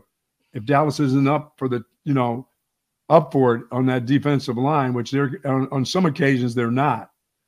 They feel like Jordan Love can throw it down the field, but they want to test him in the run game, first of all. So, I mean, I think Dallas will get off to a fast start. They get off to a fast start at home. And nobody can cover C.J. Lamb. Nobody. There's nobody in the NFL that can cover that dude. CD Lamb? CD Lamb, I'm sorry. CD Lamb, he's uncoverable right now. One more thing on the Texans real quick, if I may. Okay. Amari Cooper, speaking of nobody can cover him, he had 265 yards in the Browns win over Houston in the regular season. So maybe cover that dude. There's a good chance you probably should maybe put 2 on him. Yeah, Joe Flacco had 5 completions of 20 yards or more in that first matchup. That can't happen again. Okay, Cowboys. Look, the Packers are 5-0 at AT&T Stadium. 4-0 against the Cowboys. Their 5th win came in their Super Bowl victory over Pittsburgh. That game was played at Jerry World back in, 2010 or whenever that game was. So that place has been very kind to the Green Bay Packers. And obviously, you think of some of the historic matchups these two teams have had in the playoffs. You hate this team. Don't you hate this team? Oh, I hate the Packers, dude. In recent years, the Packers have won those matchups. We just passed the 9-year anniversary of the Dez Caught It game. That was yesterday. Oh, the one that hit you mean the one that hit the ground? Yeah, after he had taken 18 steps. Oh. He caught it and then was down. That means the rules, but still nobody knows what the rule is. Right, but everybody knows that was a catch, regardless of what that stupid-ass rule was. Completed pass. You don't believe that. I do believe that. Nobody actually believes that. The people who say that just like the Packers or hate the Cowboys. It hit the ground. What are you supposed to do? Yeah, that's a fumble. Fumbles hit the ground, and then, the guy recovered. Coach Harbaugh, there are rules. Oh, the Cowboys were cheating? No, the Packers were cheating. They got that Lambeau love from the refs. That's always my favorite thing to do. Before every game, you see the refs do the Lambeau leap. Oh, no, wait, that doesn't actually happen, but it sure feels like it does. It seems like you've caught a number of them jumping into the stands. Yeah, let me see if I could find a pic of a ref doing a Lambeau leap here. And thank God this game is in Arlington for a million different reasons. I mean, Cowboys get off to a fast start. Look out. Yeah, they do. And they need to get off to, and they have been getting off to fast starts at home. So there we go. Look at that. Real footage of a ref doing a Lambeau leap up in Green Bay. Some drunk in the stands are throwing out onto the field. Hey, get out there and do your job. No way, man. He came dressed like a ref, and they threw him out there. That really happened. The ref made a big call for the Packers in a close game against the Browns. And what is that, Hockley up there? Come on, Hockley, get down. Gene You're embarrassing yourself. No way, man. He had to get some love from his favorite fans right there. That's so good. You're right. Cowboys got to get off to a fast start. They've done a great job of doing that at home all season long. The Cowboys haven't played a lot of teams with winning records. Obviously, Green Bay and every team that the Cowboys will see for the rest of the way will have a winning record. So that's been the biggest indictment on Dallas this season. I guess there's been 2. Number 1, they've been average at best on the road. And number 2, against good teams, they have struggled, even at home, right? They played 3 winning teams at home. They beat the crap out of Philadelphia, but Philadelphia, not good right now. The other 2 games, the Cowboys played against winning teams in Arlington this season. The back and forth affair against Seattle, who didn't make the playoffs. Seattle damn near won that game. That was like 41-35 or something crazy like that. And obviously the very controversial finish against Detroit a couple of weeks ago. So it's more of the Cowboys just haven't been awesome against good teams this year. So obviously they lost to Buffalo by a lot on the road. They lost to Miami in a close game, but good team on the road. Green Bay's a good team right now. Green Bay's a good team. They're playing really good football. Now, they're not as good as Detroit or Miami or Buffalo, I think, but they've been hot. They did what they needed to do down the stretch to get that final wild card spot in the NFC. Jordan Love, 2nd in the NFL behind only Dak Prescott in touchdown passes this year. Aaron Jones has had a rough year, but he's got 3 straight 100-yard games on the ground. And it's the Cowboys in the playoffs, so I'm horrified. What is Micah Parsons talking about this game? I've seen some interviews where Micah Parsons has had something to say about this particular game, but I have not caught the interviews yet. So I got to believe he's doing his Twitter thing and talking about not in our house and all this other stuff. Oh, yeah, I'm sure he's Basic, saying the something. basic bullshit that they do. Yeah, that's what he always does. Yeah, I haven't seen anything that has made any major headlines, so I don't think he. Because you're the came out- bulletin board material guy. You're just waiting for Green Bay to do something. Oh yeah, I don't know if that will happen. If Micah Parsons came out and said Jordan Love sucks ass, then I think we would have heard about it.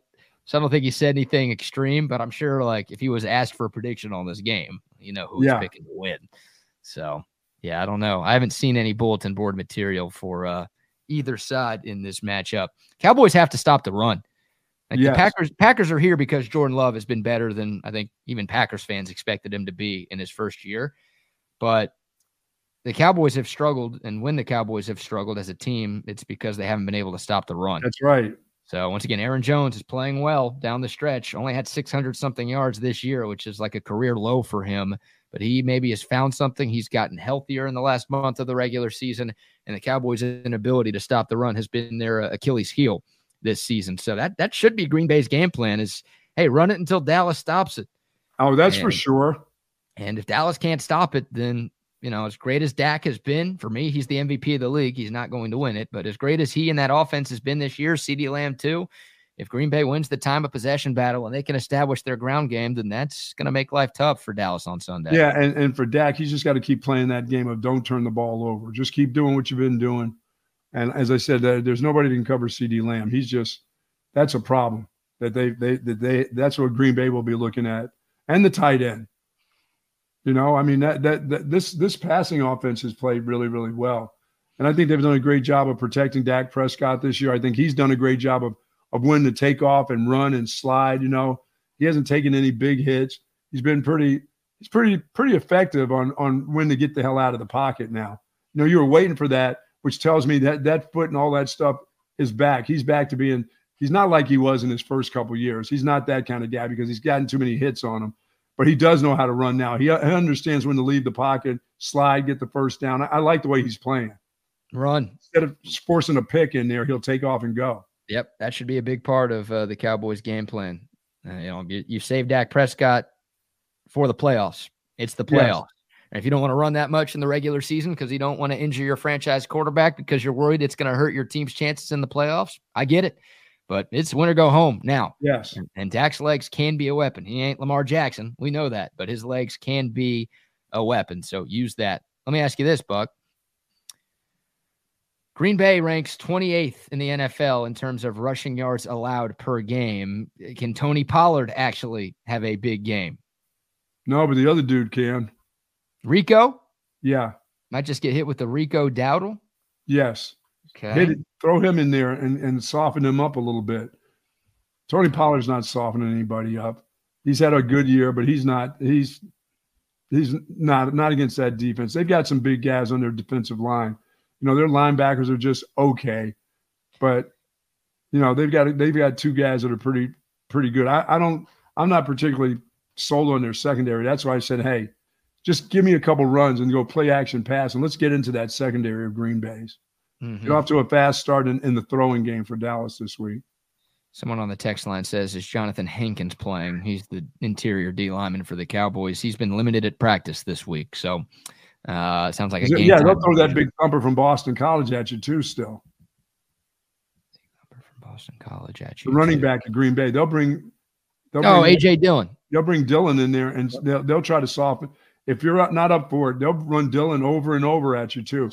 Because he can get the hard four now. You're right. Yeah, you go after the hard fours too, right? That was your move back in your single days. Back in the days, yeah.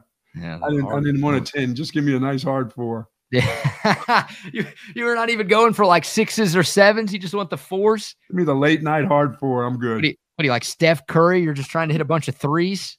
Yeah. I'm late at night. I need to score it. I'll take that 4 over there. You can go chase that 9, that 8.5. See that 4 over there, the one in the corner that nobody's looking at? That's mine. That's a sure thing right there. Absolutely. Yeah. Absolutely. Hey, you're a numbers guy. You're a quantity over quality guy, huh?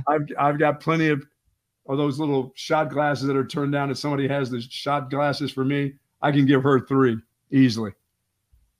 I'll take 1. She can take 3. People have bought me shots all night long. You got they give you the empty little shot glasses saying that you got free drinks. Well, that's what they do in Pennsylvania. That's a deal. if somebody buys your drink and you're not ready for it, they just give you an upside down shot glass, stick it in front of you. And these are the ones you have left. I'll give her 3-1. That's a great bit. You like that bit, don't you? You don't see it? I don't see it here. What did I see it here before? Now I was a drunk for a long time, like it seemed all my life. So I don't really recall that bit.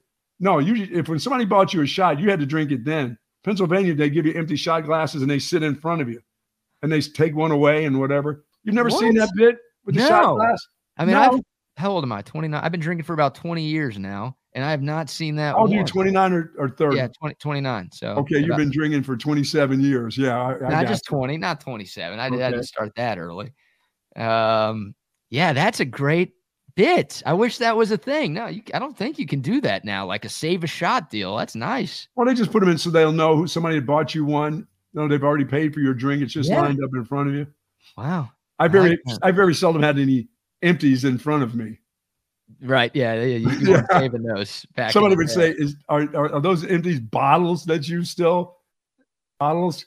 Yeah. Slide down here, barkeep. You picking the Cowboys to win on Sunday? I am. Okay. For Close sure. game? No, not really. Okay. Line is not 7. really. I mean, 10 is okay. 10-point win, 10 to 14. Take it. I think they'll get. They're just such a fast starting team at home. You know, they make things happen. I think the defense will be good early. I think they'll start giving up stuff in the third quarter in the run game, but they'll hold on because, you know, the Cowboys in the fourth quarter, they're not trying to run out the clock. They're trying to score more points. They're not taking knees on anybody, which I like. Yeah, and the playoffs against the Packers. I don't want my football players. What are you taking a knee for? What's wrong with you? You know, McCarthy's going up against the team that fired him, right? Like, you got to rub it in. You got to stick it to him a little bit if you get the chance. Sure you do. Just don't make any of your goofy mistakes here. Please. I don't think they'll be in that kind of situation that he will cost them. He'll still make something stupid, a stupid mistake, but it won't mean anything. Yeah, we'll wait till the divisional round for that to happen. Oh, yeah. When it really, really matters, yes. All right, Jory Epstein from Yahoo Sports will join us in a couple of minutes. She's a senior NFL reporter, someone I've known since high school, went to UT. Awesome, and she's one of the best in the business right now. She's going to join us to talk more about these NFL playoff games and maybe some of the coaching news going around the NFL as well. But let's give some shout-outs to a few more of our sponsors, Buck. How about Covert and BK? Since 1909, the Covert family has been selling cars, trucks, and SUVs in Central Texas. They've got Covert Ford and Chevy in Hutto. Of course, they've got Covert Lincoln and Ford in Austin, Texas. But out there in beautiful BK, Texas, they've got them all. Buicks, GMCs, Cadillacs, Chrysler, Dodge, Jeep, and Ram on 42 acres. For more information, go to covertbk.com. Find out about the latest specials. In the month of January, they are filled with specials out there. Say hello to Dan Covert and Stacy and Mike out there. And, folks, you need to know this. Nobody beats a Covert deal. Not now, not ever. It just does not happen. Hey, if you're looking for beer to drink this weekend, Altstadt Beer, the best beer that you can find all across the state of Texas. Holiday weekend. Some of y'all might have 3 days off. Ring in the long weekend the right way with a nice cold Altstadt beer. Maybe a few Altstadt beers. If you're hunkered down, trying to avoid the cold weather, staying inside, staying in your heat, you still need a great beer to drink. Make that Altstadt. They've got a number of different brews, something for every beer drinker out there. And every Altstadt is brewed with just 4 simple ingredients. No additives, no preservatives, no sugars in any of the Altstadt family of beers. You're drinking something clean. You're going to taste the difference when you're drinking it. You're also going to feel the difference the next day as well. Altstadt is a clean beer. The taste is absolutely right. I say it all the time. I'm going to keep saying it. One sip and you won't go back to the other beers that you have been drinking in the past. I might try to sneak some on my flight today. Is that a good idea? Put it in your carry-on bag. So if somebody takes it out and has the shit in your bag, you know, you could always use the Altstadt, clean it out, shake it around, and then put it back up. Hey, remember, put it back up. Okay? Oh, after you're done taking the crap in the carry-on, make sure you close it up and put it back. Close it up and put it back up top. The overhead compartment. Please. And make sure that overhead compartment is secure. You know what I mean? Push that thing down. You don't want anything because, you know, things do tend to move around in flight. So let's be careful that bag doesn't come falling down on anybody. I hope Jory is not hearing this right now. Well, we've had some problems. These flights have had problems. Yes. But soon, hey, Portable. Hey, somebody call it portable. Row 15, A. It's going to be A. They've got to use the portable potty. So that thing comes up in a big string. They stop it right there. The person gets out. They do what they have to. They pull it back the other way. They empty it into the regular potty, and everybody's happy. Nobody's sad. Even if you get to see a naked backside originally, is that better than having it in the seat? Anything's better than having it on the seat, right? Right. Okay. So you're with me on this new thing this new gadget I'm talking about. I'm going to sell this. And the first place I'm going is Delta. I'm going to say, you owe me a sit down, executives at Delta. Yeah, you are going bankrupt if this is your big idea, because nobody's buying this. I don't know. Maybe it should just pop out in front of the seats, not in front, but like in the aisle. This has to go in the aisle. You understand this. This doesn't go back in the corner where the manservants are. It stays in the aisle. So what do you do after it's done? You bring it up to the front of the plane and dump it in the toilet? Yes, somebody's got to dump that thing. How much are you paying for this portable? Longhorn Bear says airlines will charge you $50 to use this. Is that a thing? You got to pay to use the emergency? No. Are they going to make you pay? They will, won't they? That's going to be the added cost. Spirit Airlines will charge you $250 for something like that. Oh no, I didn't think about it's going to cost. It's just like when the little kids learn how to use the bathroom the first time. There's that little wooden thing. Well, back in the day, it was wood. For you, you probably just have gone straight to the big potty. You used to have to sit on this little wooden thing with a little plastic bowl underneath it. That's how you learned. And you'd take a dump in there, or you'd pee in there, and you just throw it in the regular can, just in the regular toilet, wash it all out, put it over there where that big red tube is, that little hot water bottle that we talked about months ago. Mm-hmm. That all stored in the same little room. But no, if I had that maybe if it was a blow-up, like a blow-up doll, and you could put it in the middle of the aisle. How about that? A blow-up doll, like a sex doll? Well, no, a toilet, like a toilet that, you can rest your arms on it, bounced around like a little bouncy bounce, like the bouncy bounce. Hey, that's even better. You can put it under there with your life preserver, your floating device. How about that? You've had some bad ideas in your time on this. These are two of the best. These are two of the worst ideas, not only you, but anyone has ever had, ever. Okay, the bouncy bounce was kind of silly, but the pull-up potty that will work, and people will use that. The lady that dropped trowel and said, "I don't give a," she would use that, right? She would sit in the middle of the aisle. She wouldn't care. Yeah, I see Jory in the waiting room right now, and I'm worried we've scared her away. Oh, no, let her join. So thank God. This is Saved by the Jory today on today's show. Joining us now is the great Jory Epstein, someone I've known since high school, a graduate of the journalism school at the University of Texas, now a senior NFL reporter for Yahoo Sports. She is a superstar in the sports media industry, the best at covering football in the world, and she's nice enough to give us some time on a Friday before the football weekend. What's up, Jory? Brad, awesome to see you guys. So happy to be here. I would say I was scared already when I got the invite, so the conversation can't scare me further. So not to worry. We are at the same level of fear we were an hour ago. There you go. I mean, flights these days, it's just anything can happen on a flight, and generally does. And we're just trying to help people. We're not trying to scare people away from the airlines. I mean, I've got to fly to places. I'm not driving anywhere. So, it's just that they can do better. And there are ways to do better, and they're simple things. They're not even big things. I don't need an extra bathroom. I just need a potty. I don't need the extra bathroom. I'm not asking for that. Yeah. Just a pullable down the aisle. Here it comes. Here it comes to you. A man who knows what he wants. That's important. There you go. Absolutely. Yeah. Thanks for joining us. Thank you for joining us. All right, Jory. Well, we'll start with the Cowboys, and then we'll go to some of the other big storylines in the NFL. And you've been all over the Bill Belichick news in New England, too, so we'll ask you about that. But for the Cowboys, look, you grew up in Dallas with me. We know about the drought for the Cowboys and the playoff struggles since we've been kids. How big is this year for Dallas? I mean, Mike McCarthy, is his job on the line over these next couple of weeks? And does this feel like maybe the most important year for the Cowboys in the playoffs in a long time? Because you've got year 8 for Dak Prescott, year 4 for Mike McCarthy. I think it would be unfair to say that Mike McCarthy has not already done more than Jason Garrett to have 3 back-to-back playoff years, 12-5 seasons when Jason Garrett wouldn't even have consecutive playoff berths. but he was hired because of the Super Bowl experience he had, because of what he could do in the playoffs.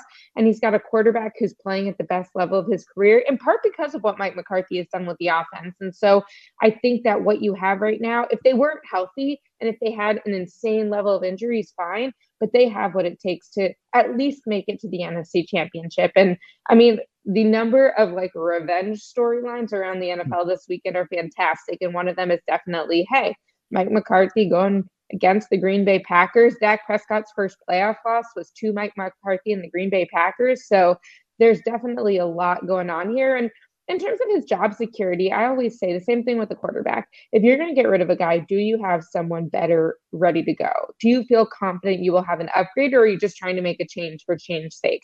I think there's been enough positive momentum on the Cowboys that you don't want to make a change for change's sake. But I also think, okay, I think two things can be true. I think you can not be better with a different head coach, and also consider success for this season only if you make it to the conference championship game for the first time in 28 odd years. Now, what you do if you're in between, that becomes a question, but I think we should be realistic about the success the Cowboys have had, and also about the fact that now they need to do it when it matters most. You know, the one thing I see from this Cowboys team is the fact that there's no panic in what the offense is all about under Mike McCarthy now. I mean, before, even under Kellen Moore, it always seemed to be there was something about a little bit of panic. Oh, we're at a part in the third quarter where we're panicking. We got to throw the ball. We've got to do this. We've got to do that. Mike McCarthy seems to be in full control of what they want to do. First of all, when they're at home, they're never behind. They're always trying to lengthen out their leads right now. So it's always seemingly calm. But I haven't seen a lot of panic in what they do offensively now. They just go about their business. They score. They're very efficient on offense, whether it's run and pass this season, where before it's almost like we've got to throw the ball. We've got to trick them. You know, the year before it was, let's try our little trick plays here and there. We'll get away with one, but we'll miss out on 5 of them. But now it's just pretty clean offense right now. Yeah, I think what's funny is you look at Dak Prescott and you say, how do you go in 1 year from leading the league in interceptions despite missing 5 games to leading the league in touchdowns a year later? And for sure, part of that is Dak. But I think to me, the number one reason for that is the chemistry and the understanding between Dak and his receivers, between Dak and everyone else on the field about what they're doing when Dak is passing. And I wrote about this during training camp and again recently after visiting the Star, which is this idea of like the receivers' routes are now tied to Dak's footwork in a way that they weren't before. So they know when is he going to throw. And based on that, what does that mean for their option routes? The offensive line have a better understanding of what that means for the protection. And it's also the case that now when Dak's getting out of the pocket, which he's been one of the best quarterbacks on the run and outside of the pocket this season, they understand what they need to do to continue that. And so I think when you talk about the panic, to me, it's no one needs to panic anymore, because it's not just Dak operating at this super high level and hoping everybody understands things in the same way, which is not a knock on them. Dak is just a really smart guy. It's everyone is understanding together what they're doing and why, which makes them so much more consistent on game day. Yeah, Jory, you talked about the Mike McCarthy versus Green Bay storyline. You've got a number of intriguing storylines in Super Wildcard Weekend. For you, maybe outside of the Cowboys-Packers game, what's the most compelling of all of the great storylines we're getting this weekend?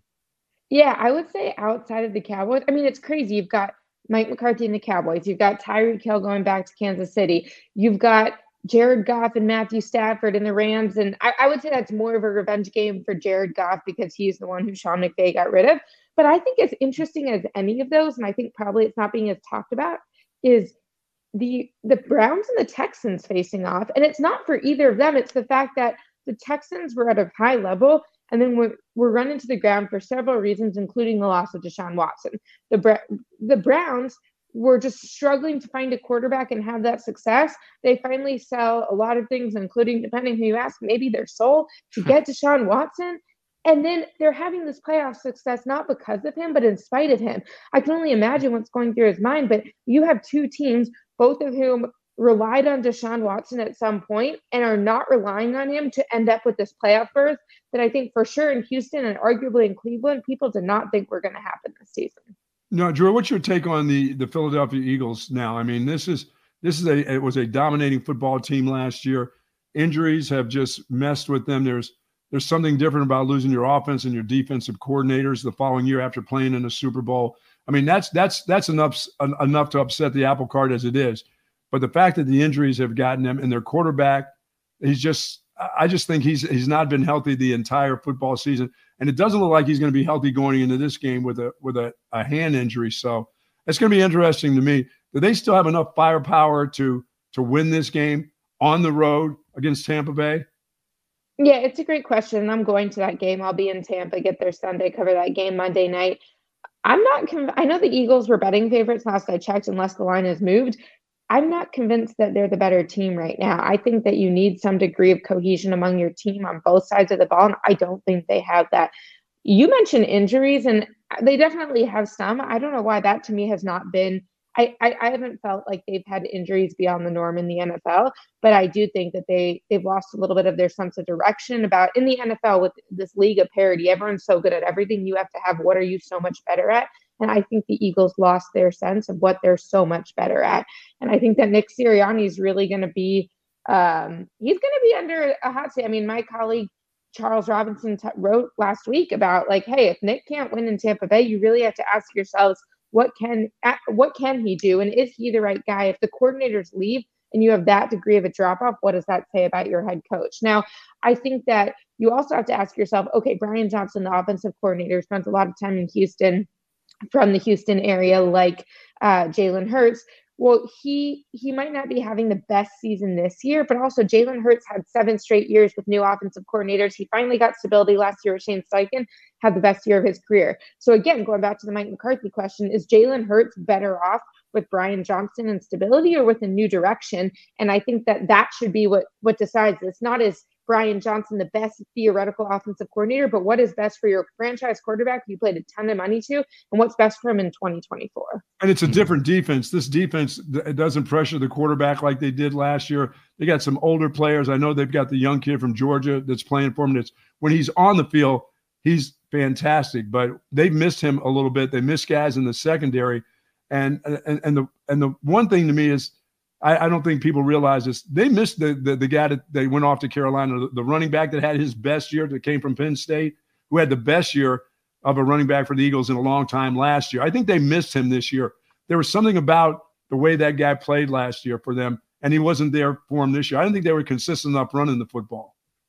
Yeah, I mean, I think Miles Sanders, they kind of believed that he was doing what he was doing at least as much because of the offensive line as because of him. And I think, again, that offensive line has been good this year. I don't know that it's been elite this year. And that was their calling card for so long, that because no one was better than their offensive line, and their offensive line, they've got the best offensive line coach in the league. They had a group of the best players who'd also been playing together for so long, like the Cowboys. That used to be 5 years ago. I remember Tony Romo talking about this.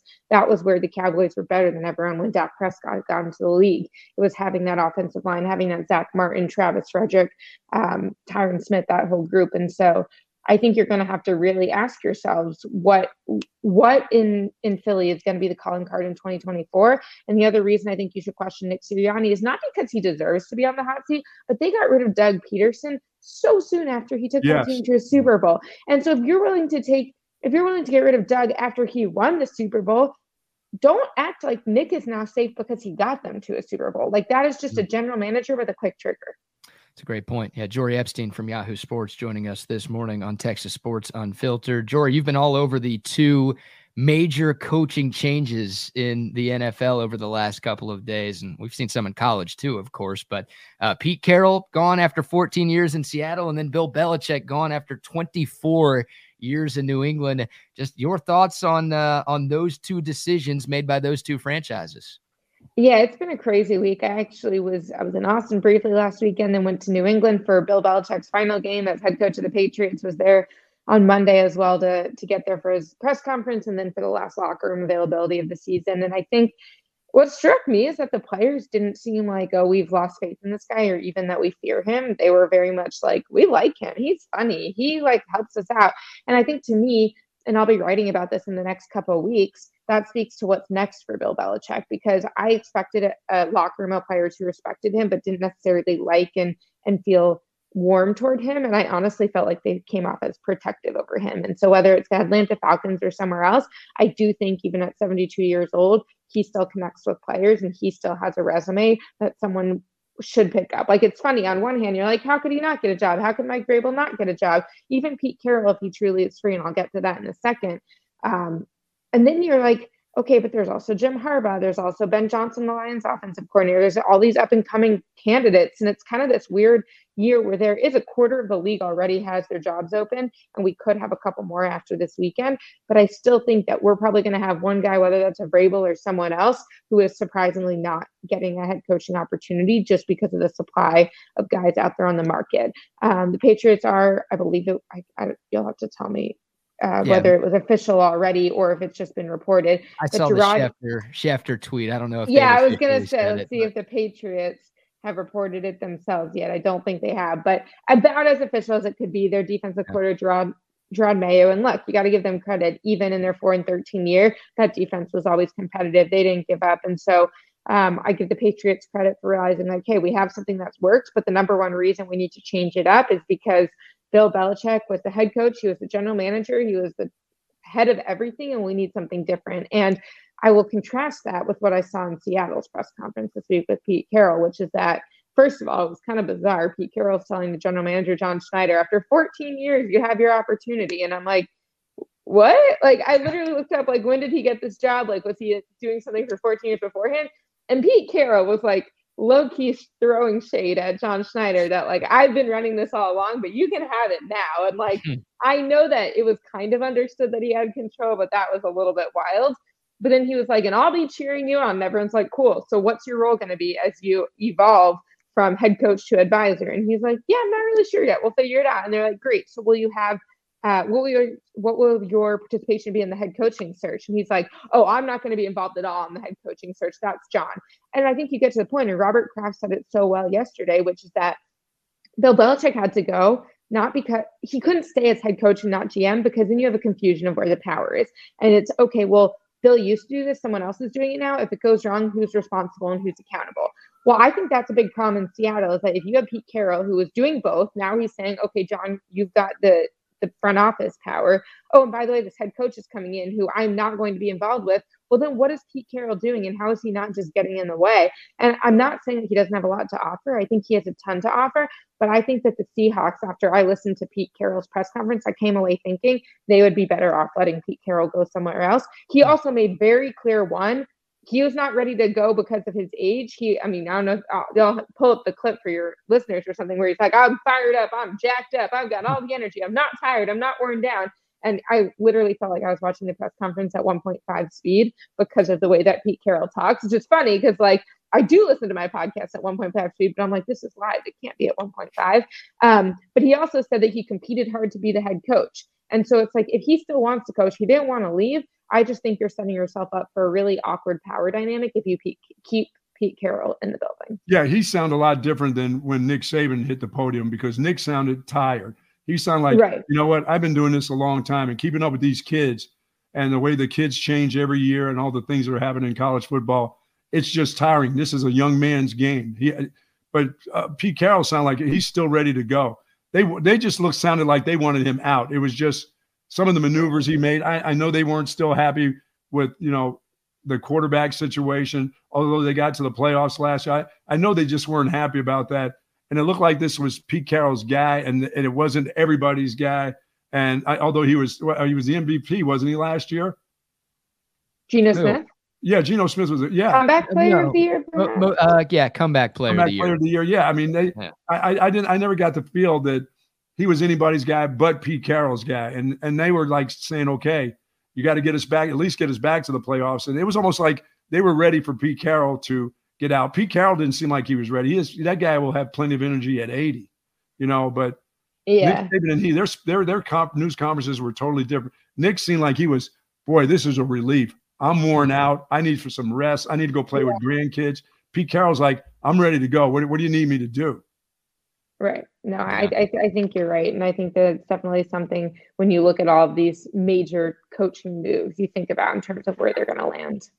Jory, last thing from me. We were texting yesterday, setting up this interview, and I was like, okay, I want to ask you about who you think should win these NFL awards. And you're like, Can't do that because I'm actually on the panel of people who vote for these NFL awards. But you did say we could ask you about kind of how the process works and the arguments that y'all have behind the scenes when trying to vote on these major NFL awards. So we'd love the insight and some behind the scenes on whatever you can tell us without getting yourself in trouble.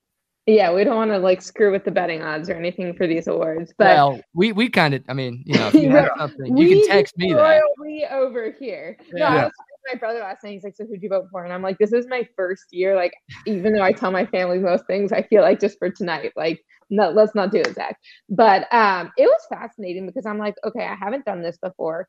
I watch a lot of football, but by no means do I feel like I'm like Bill Belichick expert in it. How do you go about this process? And it's two things. It's one, the all-pro votes, which I think the all-pro team is actually going to be released today. Last I heard, I don't know what time. And then you have the main ballot, which is MVP, Offensive Player of the Year, Defensive Player of the Year, Offensive and Defensive Rookie of the Year, Comeback Player of the Year, which we were just talking about, head coach and assistant coach. And so it's a lot. And like, especially when you get into all-pro and it's like, you've got offense, defense, and special teams, and you've got first team and second team. So it's like 6 receivers. I mean, actually 6 receivers made it a little bit easier. I'm almost wondering if we need to change the process over time because like not every team is running like 13 personnel. And I think that was interesting. But for me, it was my strength in this industry has never been that I can watch film better than anyone and break it down. I didn't even watch football growing up. And so I think what I tried to do instead is say, okay, I've spent 7 years building up my source base. It's not Adam Schefter level, but thankfully I do have a few people around the league. How can I tap into that? How can I reach out to GMs and assistant GMs and say like, hey, now you have a pulse on the league. Which assistant coaches have impressed you the most? How can I reach out to coordinators around the league and say, okay, Lamar, Dak, Christian McCaffrey, Brock Purdy, Josh Allen, like who scares you the most? Who's the toughest to game plan? I especially tried to compare. I had on my screen up the schedules for teams with candidates I was deciding between and trying to find common opponents so that I could then ask someone on the other side. So, okay, the defensive backs coach on this team that played 2 receivers, I'm deciding between who was tougher, or the linebackers coach on this team, or no, it's the running backs coach on one team that's in the playoffs. I was asking him between 2 linebackers. And then you try and get consensus. What's funny is that I feel better when I talk to people than when I just go off my gut instinct because I think they know better. But then you also have to ask yourself, well, you can't be exhaustive and talk to every single position coach. So how slanted is it? So I think I kind of like, I'm a perfectionist and I definitely feel like my system wasn't as strong as I want it to be and never will be, but I've already thought of like 700 ways to make it even stronger. But it was a super interesting exercise because I had PFF stats, I had Pro Football Reference for basic stats, I had next gen stats, I had ESPN has the pass rush win rate, pass run stop win rate, and for offensive and defensive line, I used those. I was trying to kind of compare. And then once I got to a general place of like my 5 top candidates that I needed 3 for, then go to my source and ask them. And so to me, I think another thing I'd love to do next year is even start asking guys a month earlier, like, hey, what's most important to you? Like if I'm deciding on defensive player of the year, do you care more about sacks? Do you care more about tackles for loss? If someone had a forced fumble, like if someone got a takeaway, how do you compare that to a sack that killed a drive? If you have a quarterback, well, how important to you is it? Like Josh Allen's a monster in a lot of ways, but in good ways and bad ways. He's got a lot of interceptions. So how much should I dock him for that? Lamar's stats aren't the same, but when I see what Lamar did against the toughest teams in the biggest moments, well, you have to give credit to that. So I think that those were some of the gazillion things that were going through my mind in a process that I feel like is never over. Joy, is Lamar able to be, I mean, the comeback, is he possibly, could he be the comeback player of the year? Are they counting that missed time that he had last year? Because it's incredible to see this guy's going to be actually playing in the playoffs. I mean, is he eligible to be a comeback player of the year? So it's a great question. What I'll tell you is like, I had one coach I reached out to about linebackers and he was like, who's on the ballot? And I'm like, that's the thing. They're not giving us like 10 guys circle. This is not multiple choice. This is a fill in the blank. And so anyone is eligible.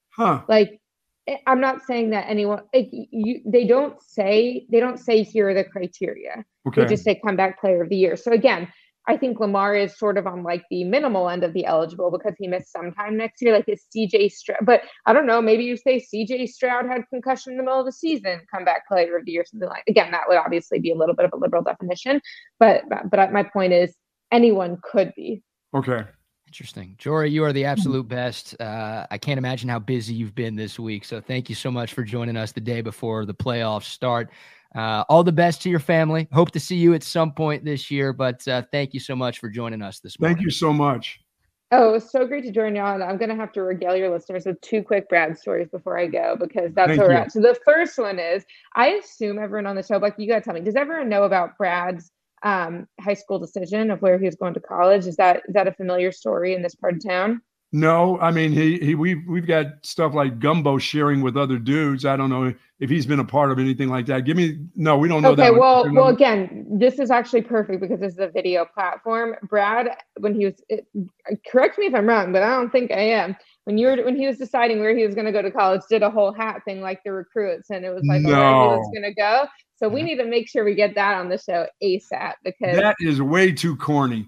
Hey, it's actually the perfect level of corny for Brad. Yes, I was a five-star journalism recruit. Okay, like, it was a big deal where I was going to college. You should have went to Syracuse.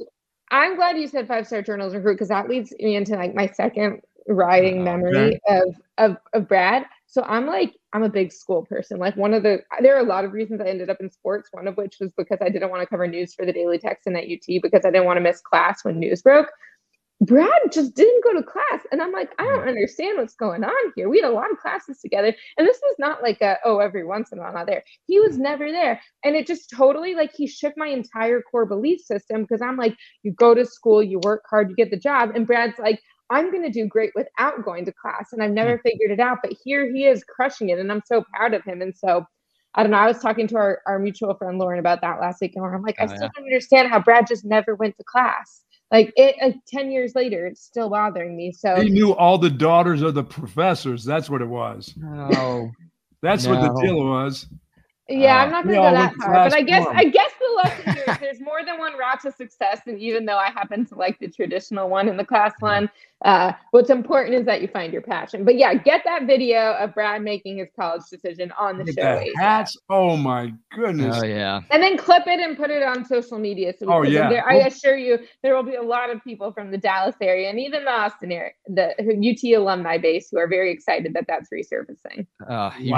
You know me so long, Jory. Like, thank God those stories were what they were, because when you said I have 2 Brad stories, I'm like, this could be a problem. No, they're like relatively understand the level I'm going for here. Thank you so much for joining us.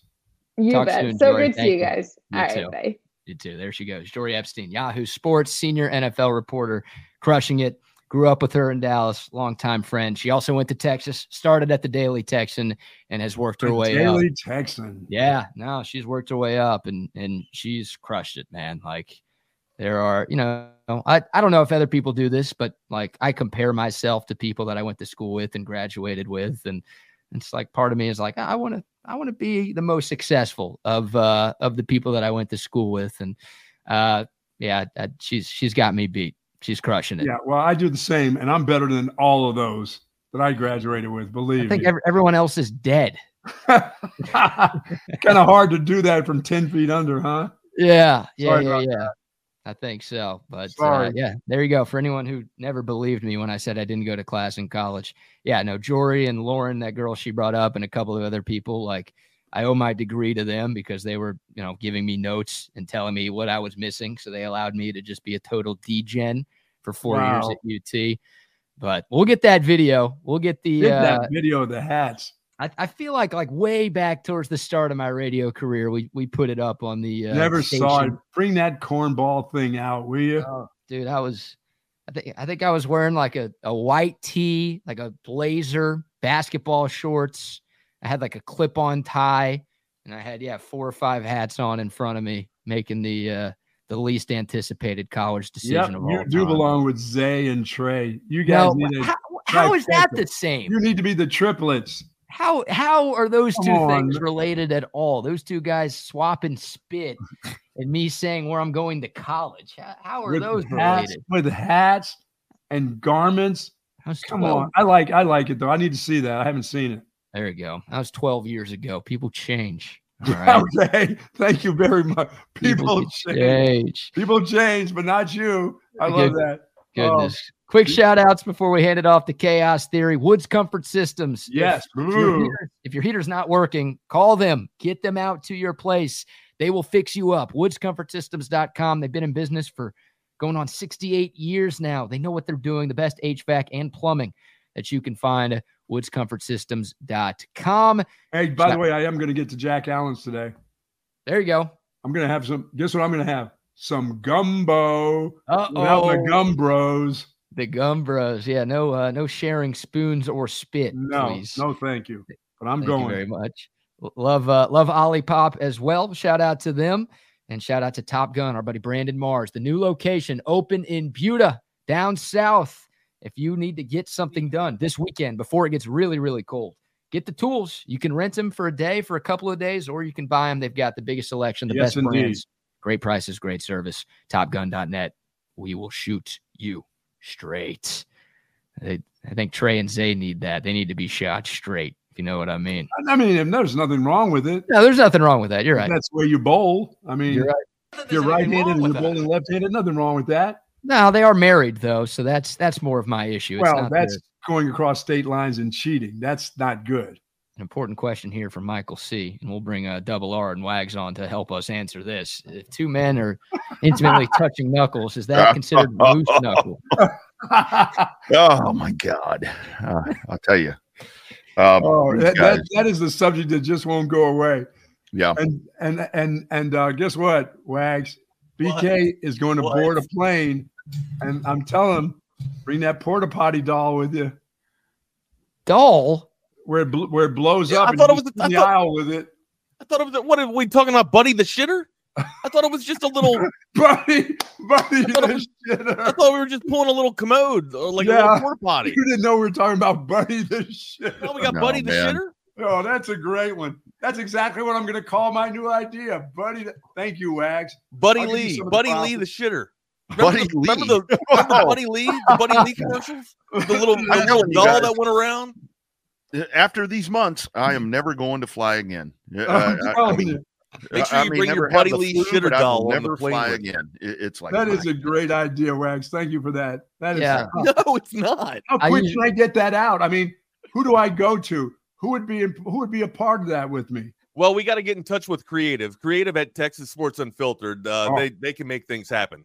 We'll get in touch with our creative department here, and we'll just get it off the hook. Oh, man. So, okay, do I bring my sex doll on the plane as a carry-on, or is that not a doll? Oh, not a – okay. You keep saying already inflated? It's Buddy. Not a doll. Okay. It can't be inflated. If you could probably get it in your suitcase if you keep it not blown up. If you don't give it a blowjob yet, you can fold it up and put it in the – You can stick it in the aisle and then let it blow up. That's a good – bring it with you. You know what? You can be in the Mile High. You can be in the Mile High. It's only like the oxygen Mile High though. The oxygen just kind of pops itself down. Your doll can just pull up right in front of you. But then you got to go to the aisle. You have to sit in the aisle. The folks have to. You got to have people like this. Oh, look at that. That's like that woman taking a shit or taking a piss, whatever she was doing. Yes.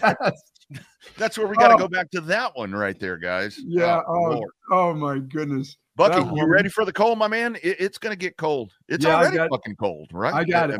I got my gear. I got my pipes are about to be wrapped. I found something at Home Depot that wraps around the PCP pipe. It just wraps around it, keeps it warm so that we've got a couple days. We'll be okay, though.